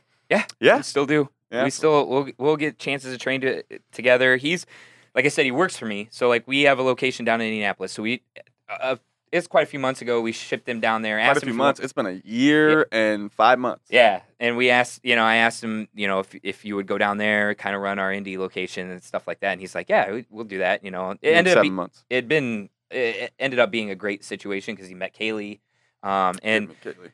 It's interesting to see, like, I watch him evolve. Like, there's been just a few people that have stuck with me this whole time since the very, very beginning. But I texted him, just like we were talking about, I texted him, it was a couple weeks ago. I was like, I'll be honest with you, man. It's like, it's emotional for me to watch, like, these people, like, when you started going to the gym that you go to, it was just you two. And now you have a group of people that lift the same time you do to be there when you are, that you're handling. Yeah, the majority of the time, yeah. that you're programming or that want to be there to lift the same time you do, and is very reflective of how I got started. What's in all cooler this than thing. that though is when kids hit me up on Instagram and they're like, "Hey man, are you gonna be training on Thursday?" And it's like probably. He's like, "Okay, cool. I'm gonna drive down 4 hours to come deadlift with you." I'm like, "What? Like, are you coming to town for something?" Like, "No, man. I've heard that like you'll like kind of help anybody, and so I'm just gonna come and lift with you." And okay, and that's You're like, happened "Alright." like one time. A whole group of kids came from Chicago. It's like a 4-hour drive. Like 5 or 6 kids all came from Chicago. They were like 19 to 23. Like some of them were older than me, and so it's been humbling. Yeah. Like to just see how What's many. something that has kept you on point from the time that you overcame some of these mess ups that you had in your life with drugs and some run-ins you had? So like the only constant, like nonstop, constant motivator I've had my entire life is thinking about my future kids, and knowing that I had to create something that would be like in terms of self, like create something that would be able to support my kids and not just support them, like be at every football game, be at every basketball game, be at every dance recital.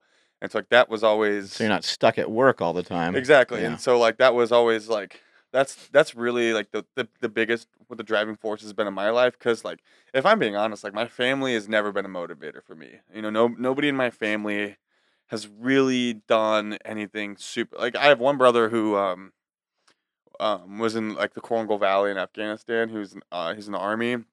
He's a teacher now. And like he's probably the only one who's done anything like cool like that. Mm. Like I have one brother who like raced semi-pro, like bikes like pretty much, and so like motorcycles, and like no one's ever done anything. So nobody in my family really is a motivator for me in life. You see a lot of like on the deeper issues, a lot of comparisons on where like where we are. Like Mhm. that's always been like my connection to Garrett and why I constantly keep him around and make sure that we're keeping each other. That was like one thing that kind of like kept me on, like got me out of that and like kept me on track and all that. And so now it's like I have 2 dogs they're both Malamutes. One's Gus, who's 3, he's 120 pounds. The other one's Plo. He is 6 months old and he's like over 60 pounds. And so like now I'm like always thinking about my dogs and my fiance and him. That's pretty much it. It's like kind of all I really do anything for is just the people and my dogs, the 2 people and my dogs. And in the sport too, the sport is still very much a baby. It Oh, yeah. it is. I mean, there's no money in it. There's no. Money's coming. But hold It's on. coming. So when you look at some of these personalities, a lot of times when you meet them, they're not what their Instagram is, or they're not what their social media is. Mhm. And there are very few people that like you could look at and you're like, this person is good for the sport because they have all of these things. There's some guys out there that have some monster totals that have 900 followers on Instagram. I mean, you're talking like, like the Strength is not correlative to Instagram followers. yeah, because they have the personality of a potato. You know what I mean? Right. Fucking wet blanket. And Garrett is one of those guys that has never changed. Like his brash attitude, motivation, yelling and being excited and just being friends with everybody, that's never changed. And so I think that's what attracts people to him. That's why people want him at their meets. That's, and that plus being on the other end of the bell curve and totaling, almost 1,900 pounds at 21 years old, at barely 200 pounds. That's a total package. There are very few of those people. I always talk about this because people have different opinions about him, but Larry Wheels is that guy. Larry Wheels is a decent looking dude. He's kind of fun to be around, and he's doing things that nobody else is doing. He's always pretty like honest. Yeah. Forward. And that's, I mean, those are the people that are going to really springboard this sport. And I really believe that Garrett is one of those people. I really do. I mean, there are always going to be people that have higher totals. I Not for long. but they, like I said, they can't talk to people. They can't. If somebody asks them something, they're like, oh, like it's just they have no There way. are some like, and it's funny. Like, I started going to bigger meets. Like I did the U.S. Open last year, and so and then I went to the tribute meet, and going to these bigger meets, you meet some people who it's like they're Instagram famous or whatever, and it's like you are a wet paper bag over a pile of dog shit. Like you're not a fun person to talk to. Like you're kind of a dick. And so like I always social media baffles me. I mean, it baffles me how many people are like purely they're dependent on their their idols, like social media presence and who they are on social media. And it's like when you meet a lot of people in person, or even beyond that, like find out who they really are, like you're gonna be disappointed. Like, just because somebody's strong doesn't mean they're not a shit person. Right. Well, that's where people have to decipher like what they like somebody for. Yeah. If you like somebody because they lift heavy weights, then there's a possibility that when you meet them, maybe you don't like them. Yeah. Yeah. But that's fine. Doesn't mean you can't still like that they lift heavy. Yeah. You know, you might like that Bradley Martin can like jump over a car or something, but I can do that. but maybe you're not like best friends with them or whatever, right? I mean, there's these different people that you meet that you know, you like them for a totally separate reason. You don't like them because Instagram never gives you a real snapshot of who anybody really is. Never. It you know, people are kind of showing you their highlights, and us, you know, in the fitness community, we're just showing you lifts. So you have really no insight into. Now, it would make more sense to be disappointed with a YouTuber, Yeah. because a YouTuber, Were you seeing them interacting? yeah, you see them interact a lot, you Yeah. know, and especially if it's somebody that interacting live and they share a lot of their life with you, and then you meet them and you find out it's all like fake or something. You'd be like, what the hell? Like, wasn't expecting that. But for the most part, with Instagram, it's like, you know, people might be, you know, kind of, I don't know, misleading you, Yeah. you know, but at the same time, I think, you know, who isn't adjusting their photo, who isn't like trying to get the best selfie they can, who isn't trying to, you know, people are just trying to get the best representation of themselves out there as much as they can. My social media for me, like in my brain, like I post the occasional like picture of me and my fiance. I'm not a selfie person, or like here's my body person. It's kind of always just been like a training log. Like, this is what I did today. Like, this was my top set. This Right. was this. This was that. But I will say this, even the fact that you think anybody cares is arrogant. Yeah. You know, like social media there's no possible way to be on social media without being like, without having like an arrogant side. Like, You're literally trying to get people to push a like button. yeah, That's arrogance. Right. Yeah, it really is. There's no way of like sugarcoating Yep. it, you know? So it's still, no matter how you slice it, like, hey, let's check out what I did. You know what I mean? Even if it's not the best representation of the heaviest lift that you did, or whatever, Exactly, you know, yeah. it just is always going to be that way. And that's why I get so frustrated when people talk about somebody being like humble or whatever. I'm like, Humble's no, a shitty term for a social media star. Yeah. yeah, it doesn't fit. It doesn't fit in with what's kind of truly going on. Because like when you have social media, and like I never expected my following to blow up, and so when it started to, it's like you kind of start to interact with other people who have like bigger followings, and it's like, for most of these guys, like humble is the furthest adjective to Right. describe their personality. Like, there Right. are some people who manage to make everything about them, like on their social media, off their social media. But there are, on the flip side of that, some of the people I was talking about earlier that have these monster totals that nobody follow them, that are posting their big lifts all the time, and then you meet them. I truly am confused as to why they even have any sort of social media. It's like you meet them and you're like, I think we're thinking of the same person. I think we are. you meet them and you're like, yeah, you're exactly what I expected, and you're still one of my favorite power lifters. But That is the one thing that makes me pretty like one reason I like social media, because that's typically the response I get from people is, you are exactly how you are on social media. See, if I was an outsider, I would think it was the opposite, because you post mostly just your training videos. Well, like when and I then talk about story posts, like Oh, story yeah, posts, I'm yeah, always your story- I was yeah. like I'm a USPA referee, and like the US Open last year. Mhm. Like the really inconsistent judging. I literally, like, on my Instagram was like, yeah, I'm cool with strict judging, but like shitty, inconsistent judging. And it's like, and I'm like technically not even allowed to say anything like that. But it was Right. just like, I'm not gonna not voice my opinion. It was shitty judging at one meet. Like, Right. And it wasn't just you. It was. I mean, It was a lot of judging on people. I was judging on everybody. I was there. I mean, I got a lot of shit for those posts. I got a lot of shit for saying that. I think everybody can understand. I think we just put too much weight into social media. We're on there too much. Yeah, You know, we're all guilty of scrolling. mindless scrolling. Yeah. Shit scrolling. Yeah. You find yourself at some point. You realize that you've just been. You're like, oh, I was Fucking leave the bathroom with a red mark on my face and my knee 'cause I sat like this, shitting. Fucking 25 minutes. I realized, my shits went from 5 minutes to 33. What are some of the goals you have coming up, Garrett?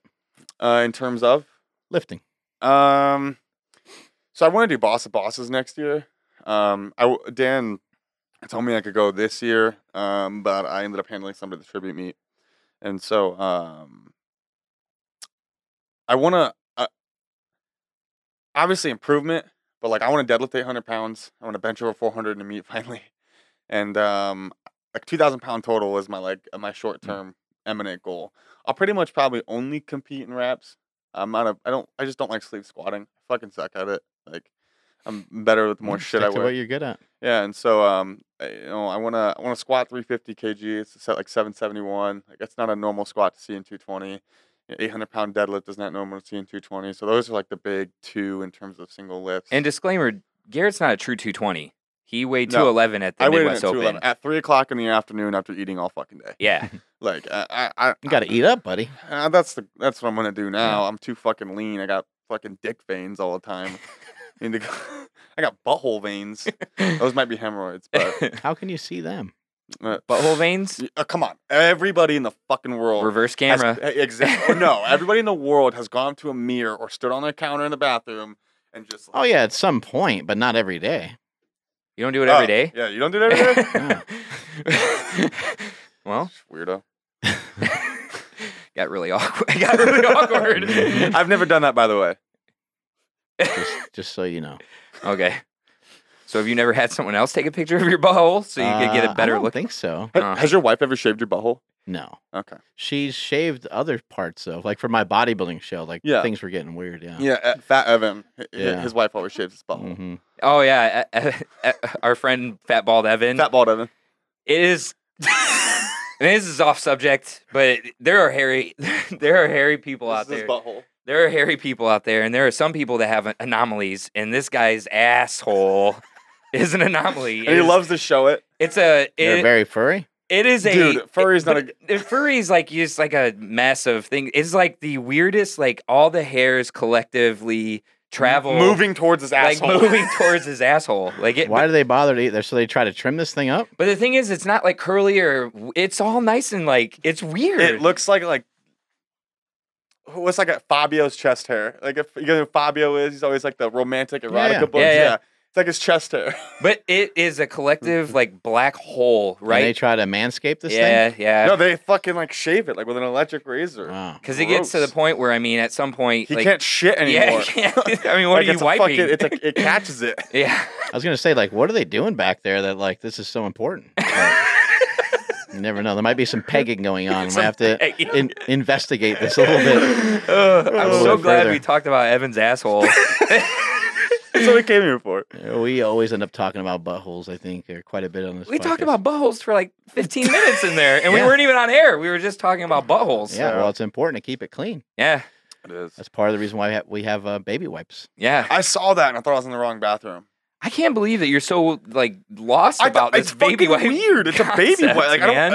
Here's why I don't think I'd like a baby wipe. I don't think I'd like a baby wipe. Never even tried it. For the same reason that I wouldn't like what are those spray things? A bidet. Yeah. Oh, I For don't the know, same like- reason I wouldn't like that because I don't want my butthole to be wet. So I'm gonna walk around It's and wet at in the some shower, point, right? I dry off. What Come on, about you a- don't take a towel and like. What about a detachable shower head? Do you not get swamp ass? Like you don't I get horrible swamp ass, That's what this is and I for. fucking hate it. That's what this is There's for. no way a baby wipe's gonna help my swamp ass. Yes. No way. That's what it's for. Detachable shower head. You know about that? You have a detachable shower head. You can take it off and you can clean everywhere. I just clean everywhere with my hands. I Huh. don't even use the loofah. That's half the not time. sanitary. Well, so your butthole gets wet though. You won't use a baby wipe, but you'll scrape the inside of your asshole in the shower with your Yeah, hands? like I'm covered in soap. Like what? What's I wrong? What? You don't do that? Come on. I don't know. It seems I also like when I wash my hair. Like I take that shampoo. you use and the I same wash... butthole hand. No. Yeah, but like I always like wash my hair, and I always like also wash my armpits and my pubes, like everywhere in my chest, like everywhere I have hair, I use the same shampoo. To, like, is that weird? Am I the only person that does that? I don't know. I don't really have hair, so it doesn't. He'll go through it's these whatever. he'll ask these things. One time we were when Then he pauses. Yeah, to when try he- to see if it's okay with everybody else. when he used to work for me up in South Bend. We have a warehouse and there's a bunch of guys in there, and we were all sitting around and there was nobody talking. And Garrett goes, "Does anybody else wipe their pee pee after they're done peeing?"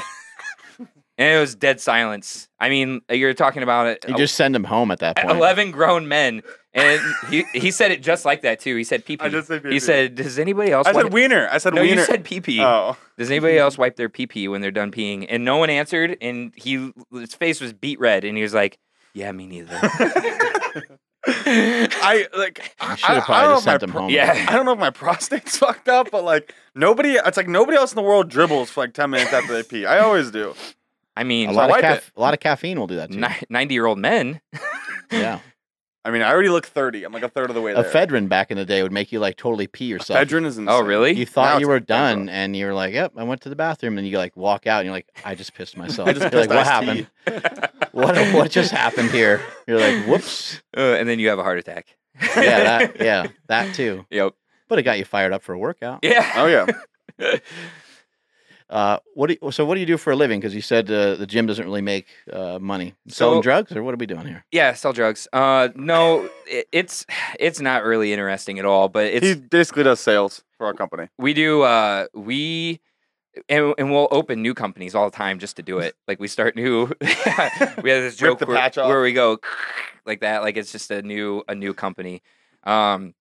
Right now, the big thing that we do is we actually where we live is like the RV and boat manufacturer of the whole world. The whole world. Yeah, and we Service them. pretty much invented a repair process that like repairs these RVs and these boats on the line, like on the And manufacturing the line. interior and the interior of the RV. Yeah, and I mean, right now the RV industry is kind of taking a decline, and New York Times did a huge article on it, specifically on our area. It scared a whole bunch of people.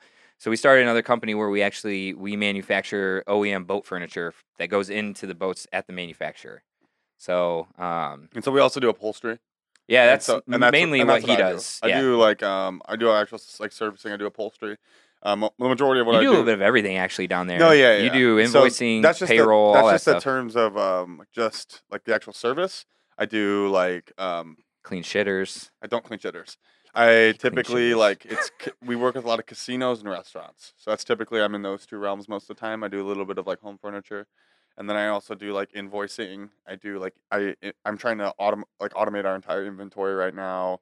So I do like inventory management, operational management. I do sales calls, service calls, A like little bit of everything. yeah. It's a small company, so like you kind of have a everything type job. Cool. Got anything, Andrew? Hi, Andrew. What's up, dude? Sorry, you guys have been chatting it up, so I haven't been able to get a single word in. But He said that really like asshole-ish. You speaking seem to of, be upset over there. Yeah, I know. yeah, speaking of asshole-ish, you guys were saying about your first hemorrhoid. How did that happen? My first hemorrhoid? Yeah, that was a okay. good So one. my first hemorrhoid was via squat. I was there for it. He was there, so like my butthole started to rip on the way down. It was my first rap squat ever. It was like 435.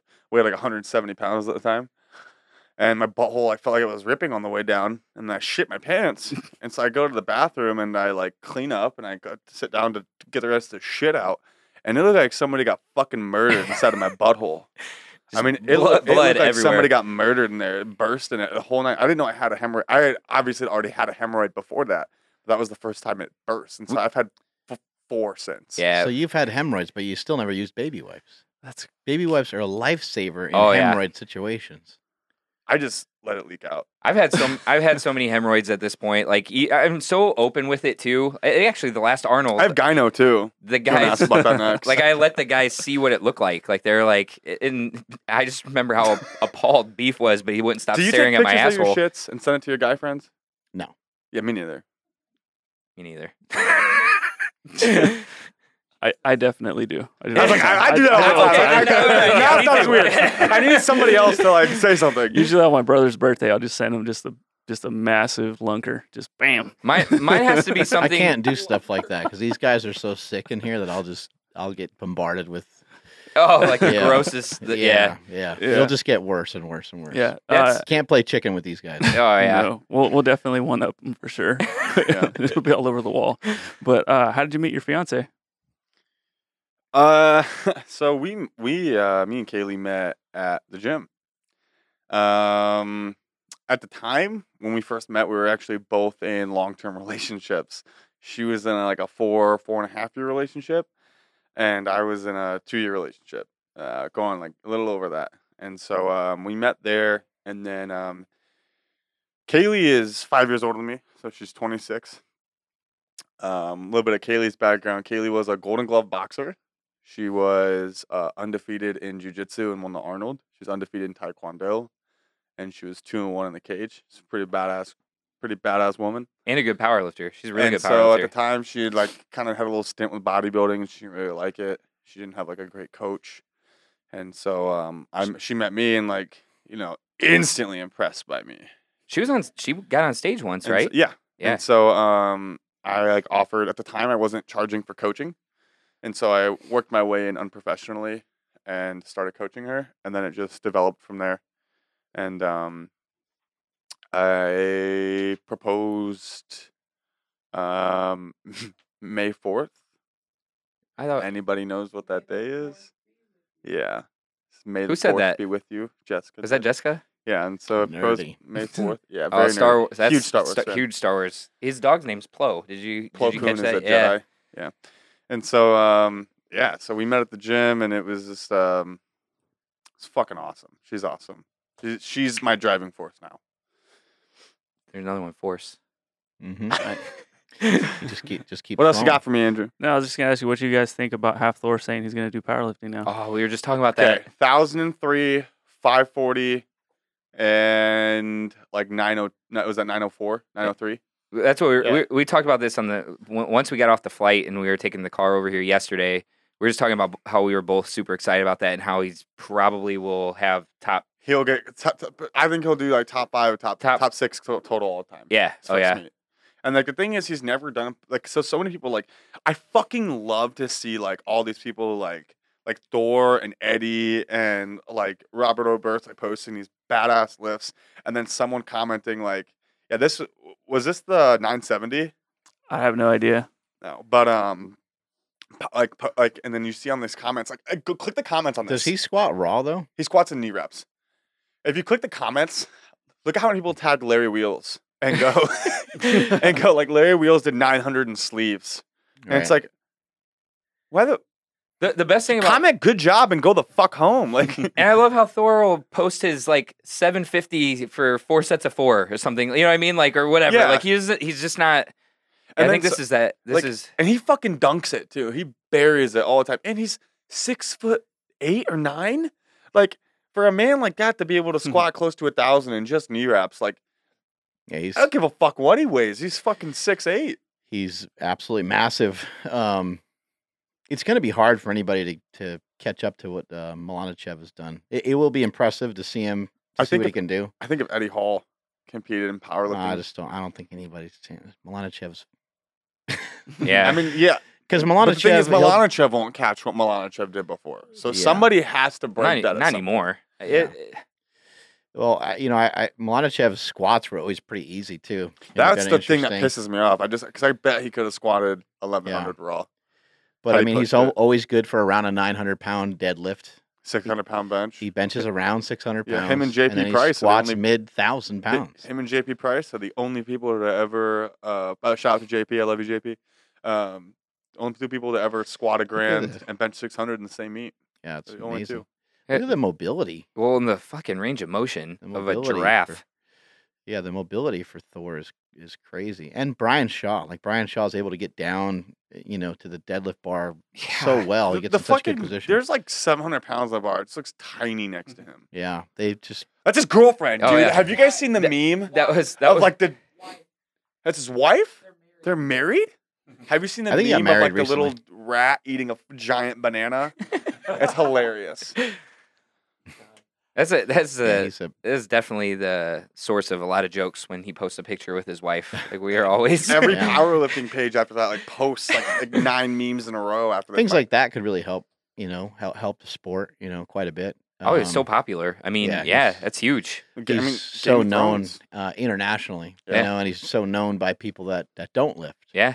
And that's, those kinds of things will be important. I think what Larry Wheels is doing, like if Larry Wheels was just competing, I would say no. I would say it's not going to do anything for powerlifting because we've had a lot of great powerlifters. But the fact that he just does it on the internet and just does it for fun, that actually will have a bigger impact on our sport. Yeah. Because people want the lowest barrier of entry. Anyone can go to the gym and anyone can do exactly what Larry Wheels does. They'll just use less weight. Yeah. They can go in A lot less weight. Yeah, they'll go in and perform a 1-rep max squat and they can kind of see where they stand. They can perform the exact same exercise. And that goes back to what we said in the beginning about powerlifting gear. It's too high of a barrier of entry. So while, some of us who've been around for a while might be like, oh, I want to try out some squat gear and some bench shirts and stuff and might do a few meets and that side of the sport might grow a little bit. It won't be anything that like makes it the sport, explode. Who's your favorite powerlifter?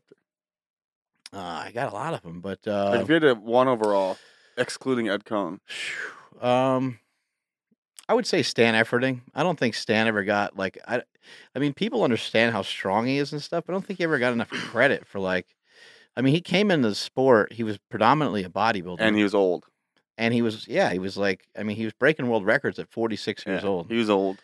But I loved how meticulous he was with everything. And the other thing he didn't get credit for was his form and technique. People would be like, "Oh, beautiful squat. He goes so slow on the way down and this and that." And like, if you watch Stan, like Stan's in a lot better like shape and condition nowadays. But when he first came to us, like he could barely walk the right way. I mean, his body's just tight. He's muscle bound. He's a mutant. He's an exceptional athlete. But if you watch the way that he used to squat, love his video. That really wide stance, the way he's able to force his the way he's able to force his screaming all the time, the way he's able to force his knees out so well and keep a good upright posture. I mean, this fucking meet was awesome. Was this the backyard meet too? I don't know. Was this too? This is probably not going to be a great representation of the way that he squats because as we got further into it, he was just trying to really cheat the system as much as he could, and he would get the bar lower and lower on his back and things like that. But still a beautiful fucking squat, man. That's like a classic multiply squat. I was always bummed that we don't get stand efforting now. Like you think about what he did in bodybuilding, what he did in powerlifting, and then also how articulate he is, how smart he is, just the way he talks. Having him now, like in his prime now, would be huge. This was fucking awesome. This was my favorite part of this meet. I made some comments on his Instagram the other day because he's doing a seminar at Jesse Burdick's gym, and I said, don't let Stan get away from you without asking him questions about lifting. Oh yeah, because he's going to stand up there and talk to you about diet forever, which is great, and that's fantastic, and people do need to be healthier. But Stan knows so much about lifting, and being able to coach him was a huge honor. And I remember like little things, like he'd go up and he missed a 6'11" bench. And I was like, dude, the same thing we talked about in training. You didn't tuck your elbows. He went back out there and he nailed it. And he was like, "Yep, I think I got it that time." And he ended up crushing a world record total that day. Who's your favorite powerlifter, Mike? Mine? Yeah, if you pick like one. You are. Oh, so nice. I always say that. Garrett's my favorite powerlifter. Matt Barlow's my favorite powerlifter. The close guys. Yep. My two favorite powerlifters are Chuck Vogelpool and Jeremy. Is that Avila or yeah, Jeremy Avila? We had this conversation if it's a Avila or a Villa. I don't think he cares. Yeah, he is my favorite powerlifter now. Have you guys met Ed Cohn before? Oh yeah, Ed talks shit to me all the fucking time. Ed comes to so many meets too. That's Dude, the best. He is the biggest fan of the sport. Yeah. Like, that's what it is. Like I remember he messaged me on Instagram before my last meet. He's like go kill it. He always calls me fucking little guy. And he never stops flipping me off. Every time I've seen him, he's flipped me off. He was at the US Open, and I competed on Sunday, and he walked up to me. We never even spoken before. He's like, he called me by my last name. He's like, "You better pull 800 tomorrow." And I was like, "Oh fuck!" I didn't. By the way, I did not, and I have not. Sorry, Ed. You gave it a ride. I gave it a ride twice. I gave it a ride twice. This last meet, you gave it a good ride. That was the third time. I've attempted 800, 804 3 times, and all 3 times got to my knee fast as fuck. Yeah, just can't finish. Ed Cohn was an absolute mutant. You know, a 901. He's still a mutant. A 901 sumo deadlift, an 887 conventional deadlift. I don't know if you know this, but He was that unreal. 901 he did, he thought he was deadlifting 881.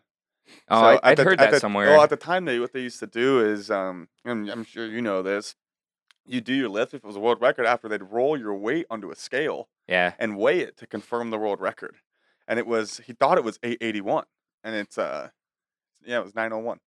He actually had another attempt in that meet too, and I think he tried like 927 or something. I love these videos of how big He was fucking jacked. how how jacked the guys are that are in the background. Oh, They're yeah. enormous. You know what's funny too is you see these like They all had trend pallets from Tractor Supply Co. these old Ed Cohen videos and stuff. The spotters are more fucking jacked than any. The spotters now are powerlifters fucking now. danky. That's what I was just gonna say. The spotters now I don't think You see have the worked spotters- out before. You see spotters at Big Dogs? You see them catch that like 1140 squat or whatever it was? They caught it like it fell off his back and they caught it 2 inches. Mm. Like 2 inches after it fell. They all caught it. It's fucking insane. This Yeah, is there's it right been here. some amazing lifters. over Quads the gym years. shirt. Mm. I was inspired a lot by Ted Arcidi, who was also a professional wrestler. He's the first guy to bench over 700 pounds. That's kind of like one of the first like big lifts I've ever seen. It was on during a like a WWF show, and they just like showed a clip of it. Yeah, he's crushing. That was 9. That's why Disgusting. I always I love when people say like their favorite squatter was Kurt Karofsky. Yeah. But it's like Ed Cohen did what he was doing like in a Here's, shitty power I suit. think the Mountaineer Cup where he takes a tumble right here. But Ed squatted 900 for a double, I think, in just knee wraps. And Oh shit! I've never Whammo. seen that. Well, back then too, the knee wraps were not like the fucking knee wraps now. No, They those were- are ace They're bandages. ace bandages, like fucking, and they really were This like is, you can see it sometimes. This is the last meet he ever did. Oh, I had to see that again. Yeah, we need to see that again. Nope. Please The, don't play that again. the next clip is the last meet that he ever did when his body is just broken, but he's still. I think this is like still at 800 something. And this pound was single squat. ply. Yeah, but he still figures it out. He'll just like lean into it. You know, he squatted with his back, and he still figured. He's never out. been afraid to like. The problem is like some people are afraid to admit that they squat the way they do. Like I meet so many people who like are just convinced they don't like. Because I deadlift with a rounded upper back, and I meet some people who are just so convinced that like, oh no, my form is perfect. Mhm. My form is perfect, and it's like, if you're finding a way to optimize your strength in this position, like, shut the Yeah. fuck up and do it. Well, if you ever seen Ed Cohn lift in person, then you would quickly realize that his lifting technique is very weird. Yeah. it's But- with only him. But it's 100% the best thing for him, Mhm. you know. And No two people have the same leverages. No two people should have the same bench press, the same squat, the same deadlift. this is when he's injured and he passes out in this video. I remember this one, too. Yeah, I remember this. He like falls Couldn't over. get his belt off all the yeah, way. he falls over. God, Just eat- this is 2003. I remember this too. Yeah. This meet is actually where he breaks the all-time world record. But what makes Ed Cohn the best, a huge factor with making him the best is that he broke the all-time world record for the total, regardless of weight class. Yeah. Yep. As a 220-pound person, he was able to surpass. I don't know if it was Kazmaier at the time, but it was somebody huge like that. I thought it was Kazmaier. Yeah. He And he did it right there with that 887 pull. the thing he always calls me skinny. Because I am. Talk And then trash. I the first thing I just do one motion to him every time I see him. I just go like this. I just go this. I just look right at him, right in the back. He's short. He's Yeah. very short. His fucking hands though scare the shit out of me. If I had those hands, I would be very self-conscious about my penis size. Like, He's got big feet too.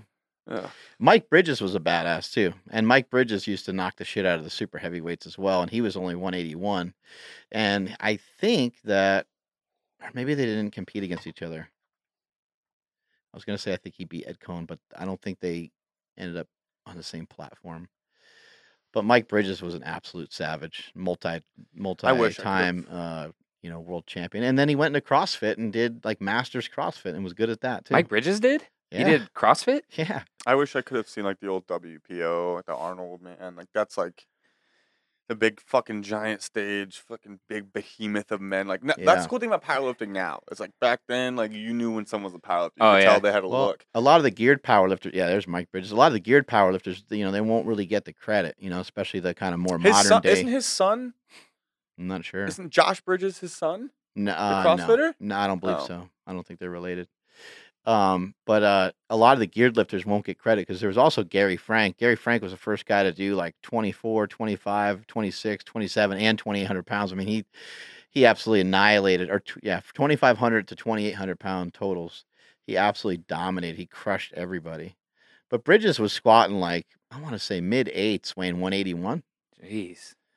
I mean, it's just ridiculous. But these squat suits and stuff too, like, people will say they didn't do anything. They did quite a bit. I mean, they were insanely tight and very painful. Like the cool thing for me is like I started lifting at such a young age. I was around for that. So while that looks like it's 9 million years ago, I started lifting at like 12. Yeah. So I was in. Is that your first powerlifting meet when you were 12?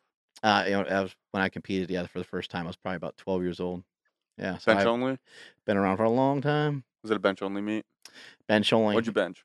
I don't remember. Mm. I wish I could remember. My some of first that. ever like competition was that push pull we did at Kentucky Muscle, and I weighed in at 173. I benched 265 and deadlifted 500 pounds. That was your first 500-pound pull, That though. was my first 500 pound pull. Yeah. I went fucking ape shit there. Yeah. Yeah, it's amazing when Yeah. you do that. And you benched how much? Like 260 or 265. My first. I think he did about 10 pounds more than that at his last meet. My first sanctioned full power meet, I squatted 435 in sleeves, and I benched 270 and deadlifted 529. And that was April of 2016. And Yeah, so by October of 2018, I squatted 711, benched 385, and deadlifted 755. Nice. 40 pounds heavier, 211. Mike, you going to compete anytime soon? And if I had $1 for every time people ask me that, I give myself a hard time, and I truly am my worst critic, but I'm not terrible. I'm not a terrible power lifter. He's a good push-pull powerlifter. Yeah, but the platform is for somebody that is a mental midget like myself, and the platform is a very sacred place for me, and I respect it a lot, and it scares the fuck out of me. It really does. I have to be very, very prepared for the platform. It'll be 2 years this February since the last time I competed, but I'm probably the strongest I've ever been right now. At my normal weight too. So I don't know. It's a question I get a lot. So Sometimes you have to coach yourself the way you coach other people and just say, you know what, just do a meet and Well, just that's see why where you're at and have that's fun why I with it. coach him. Yeah, Right. he does. Because he if he programmed himself, he'd be pulling max effort every. Well, I would never program myself anyways, and I'm so busy right now with other athletes. I have more fun doing that. Like I go into the gym and train myself like I'm getting ready to Compete, yeah. Oh, yeah. I mean, Garrett will tell you I'm very intense with my own training, and I take it very seriously. But I program a lot of people. I travel a lot for meets, and right now that's what I enjoy. Right. I get pretty juiced up to watch. What about you? You gonna compete again? I know you've came in and out of retirement like I don't have 43 any. times. I don't have any plans to compete in anything at the moment. Hmm. No plans. We do battle shits later. Yeah, I'm going to compete in that. I think I already got my second wave out. I think I'm good. Oh, okay. All right, guys, that's it. Strength is never weakness. Weakness is never strength. Catch you guys later.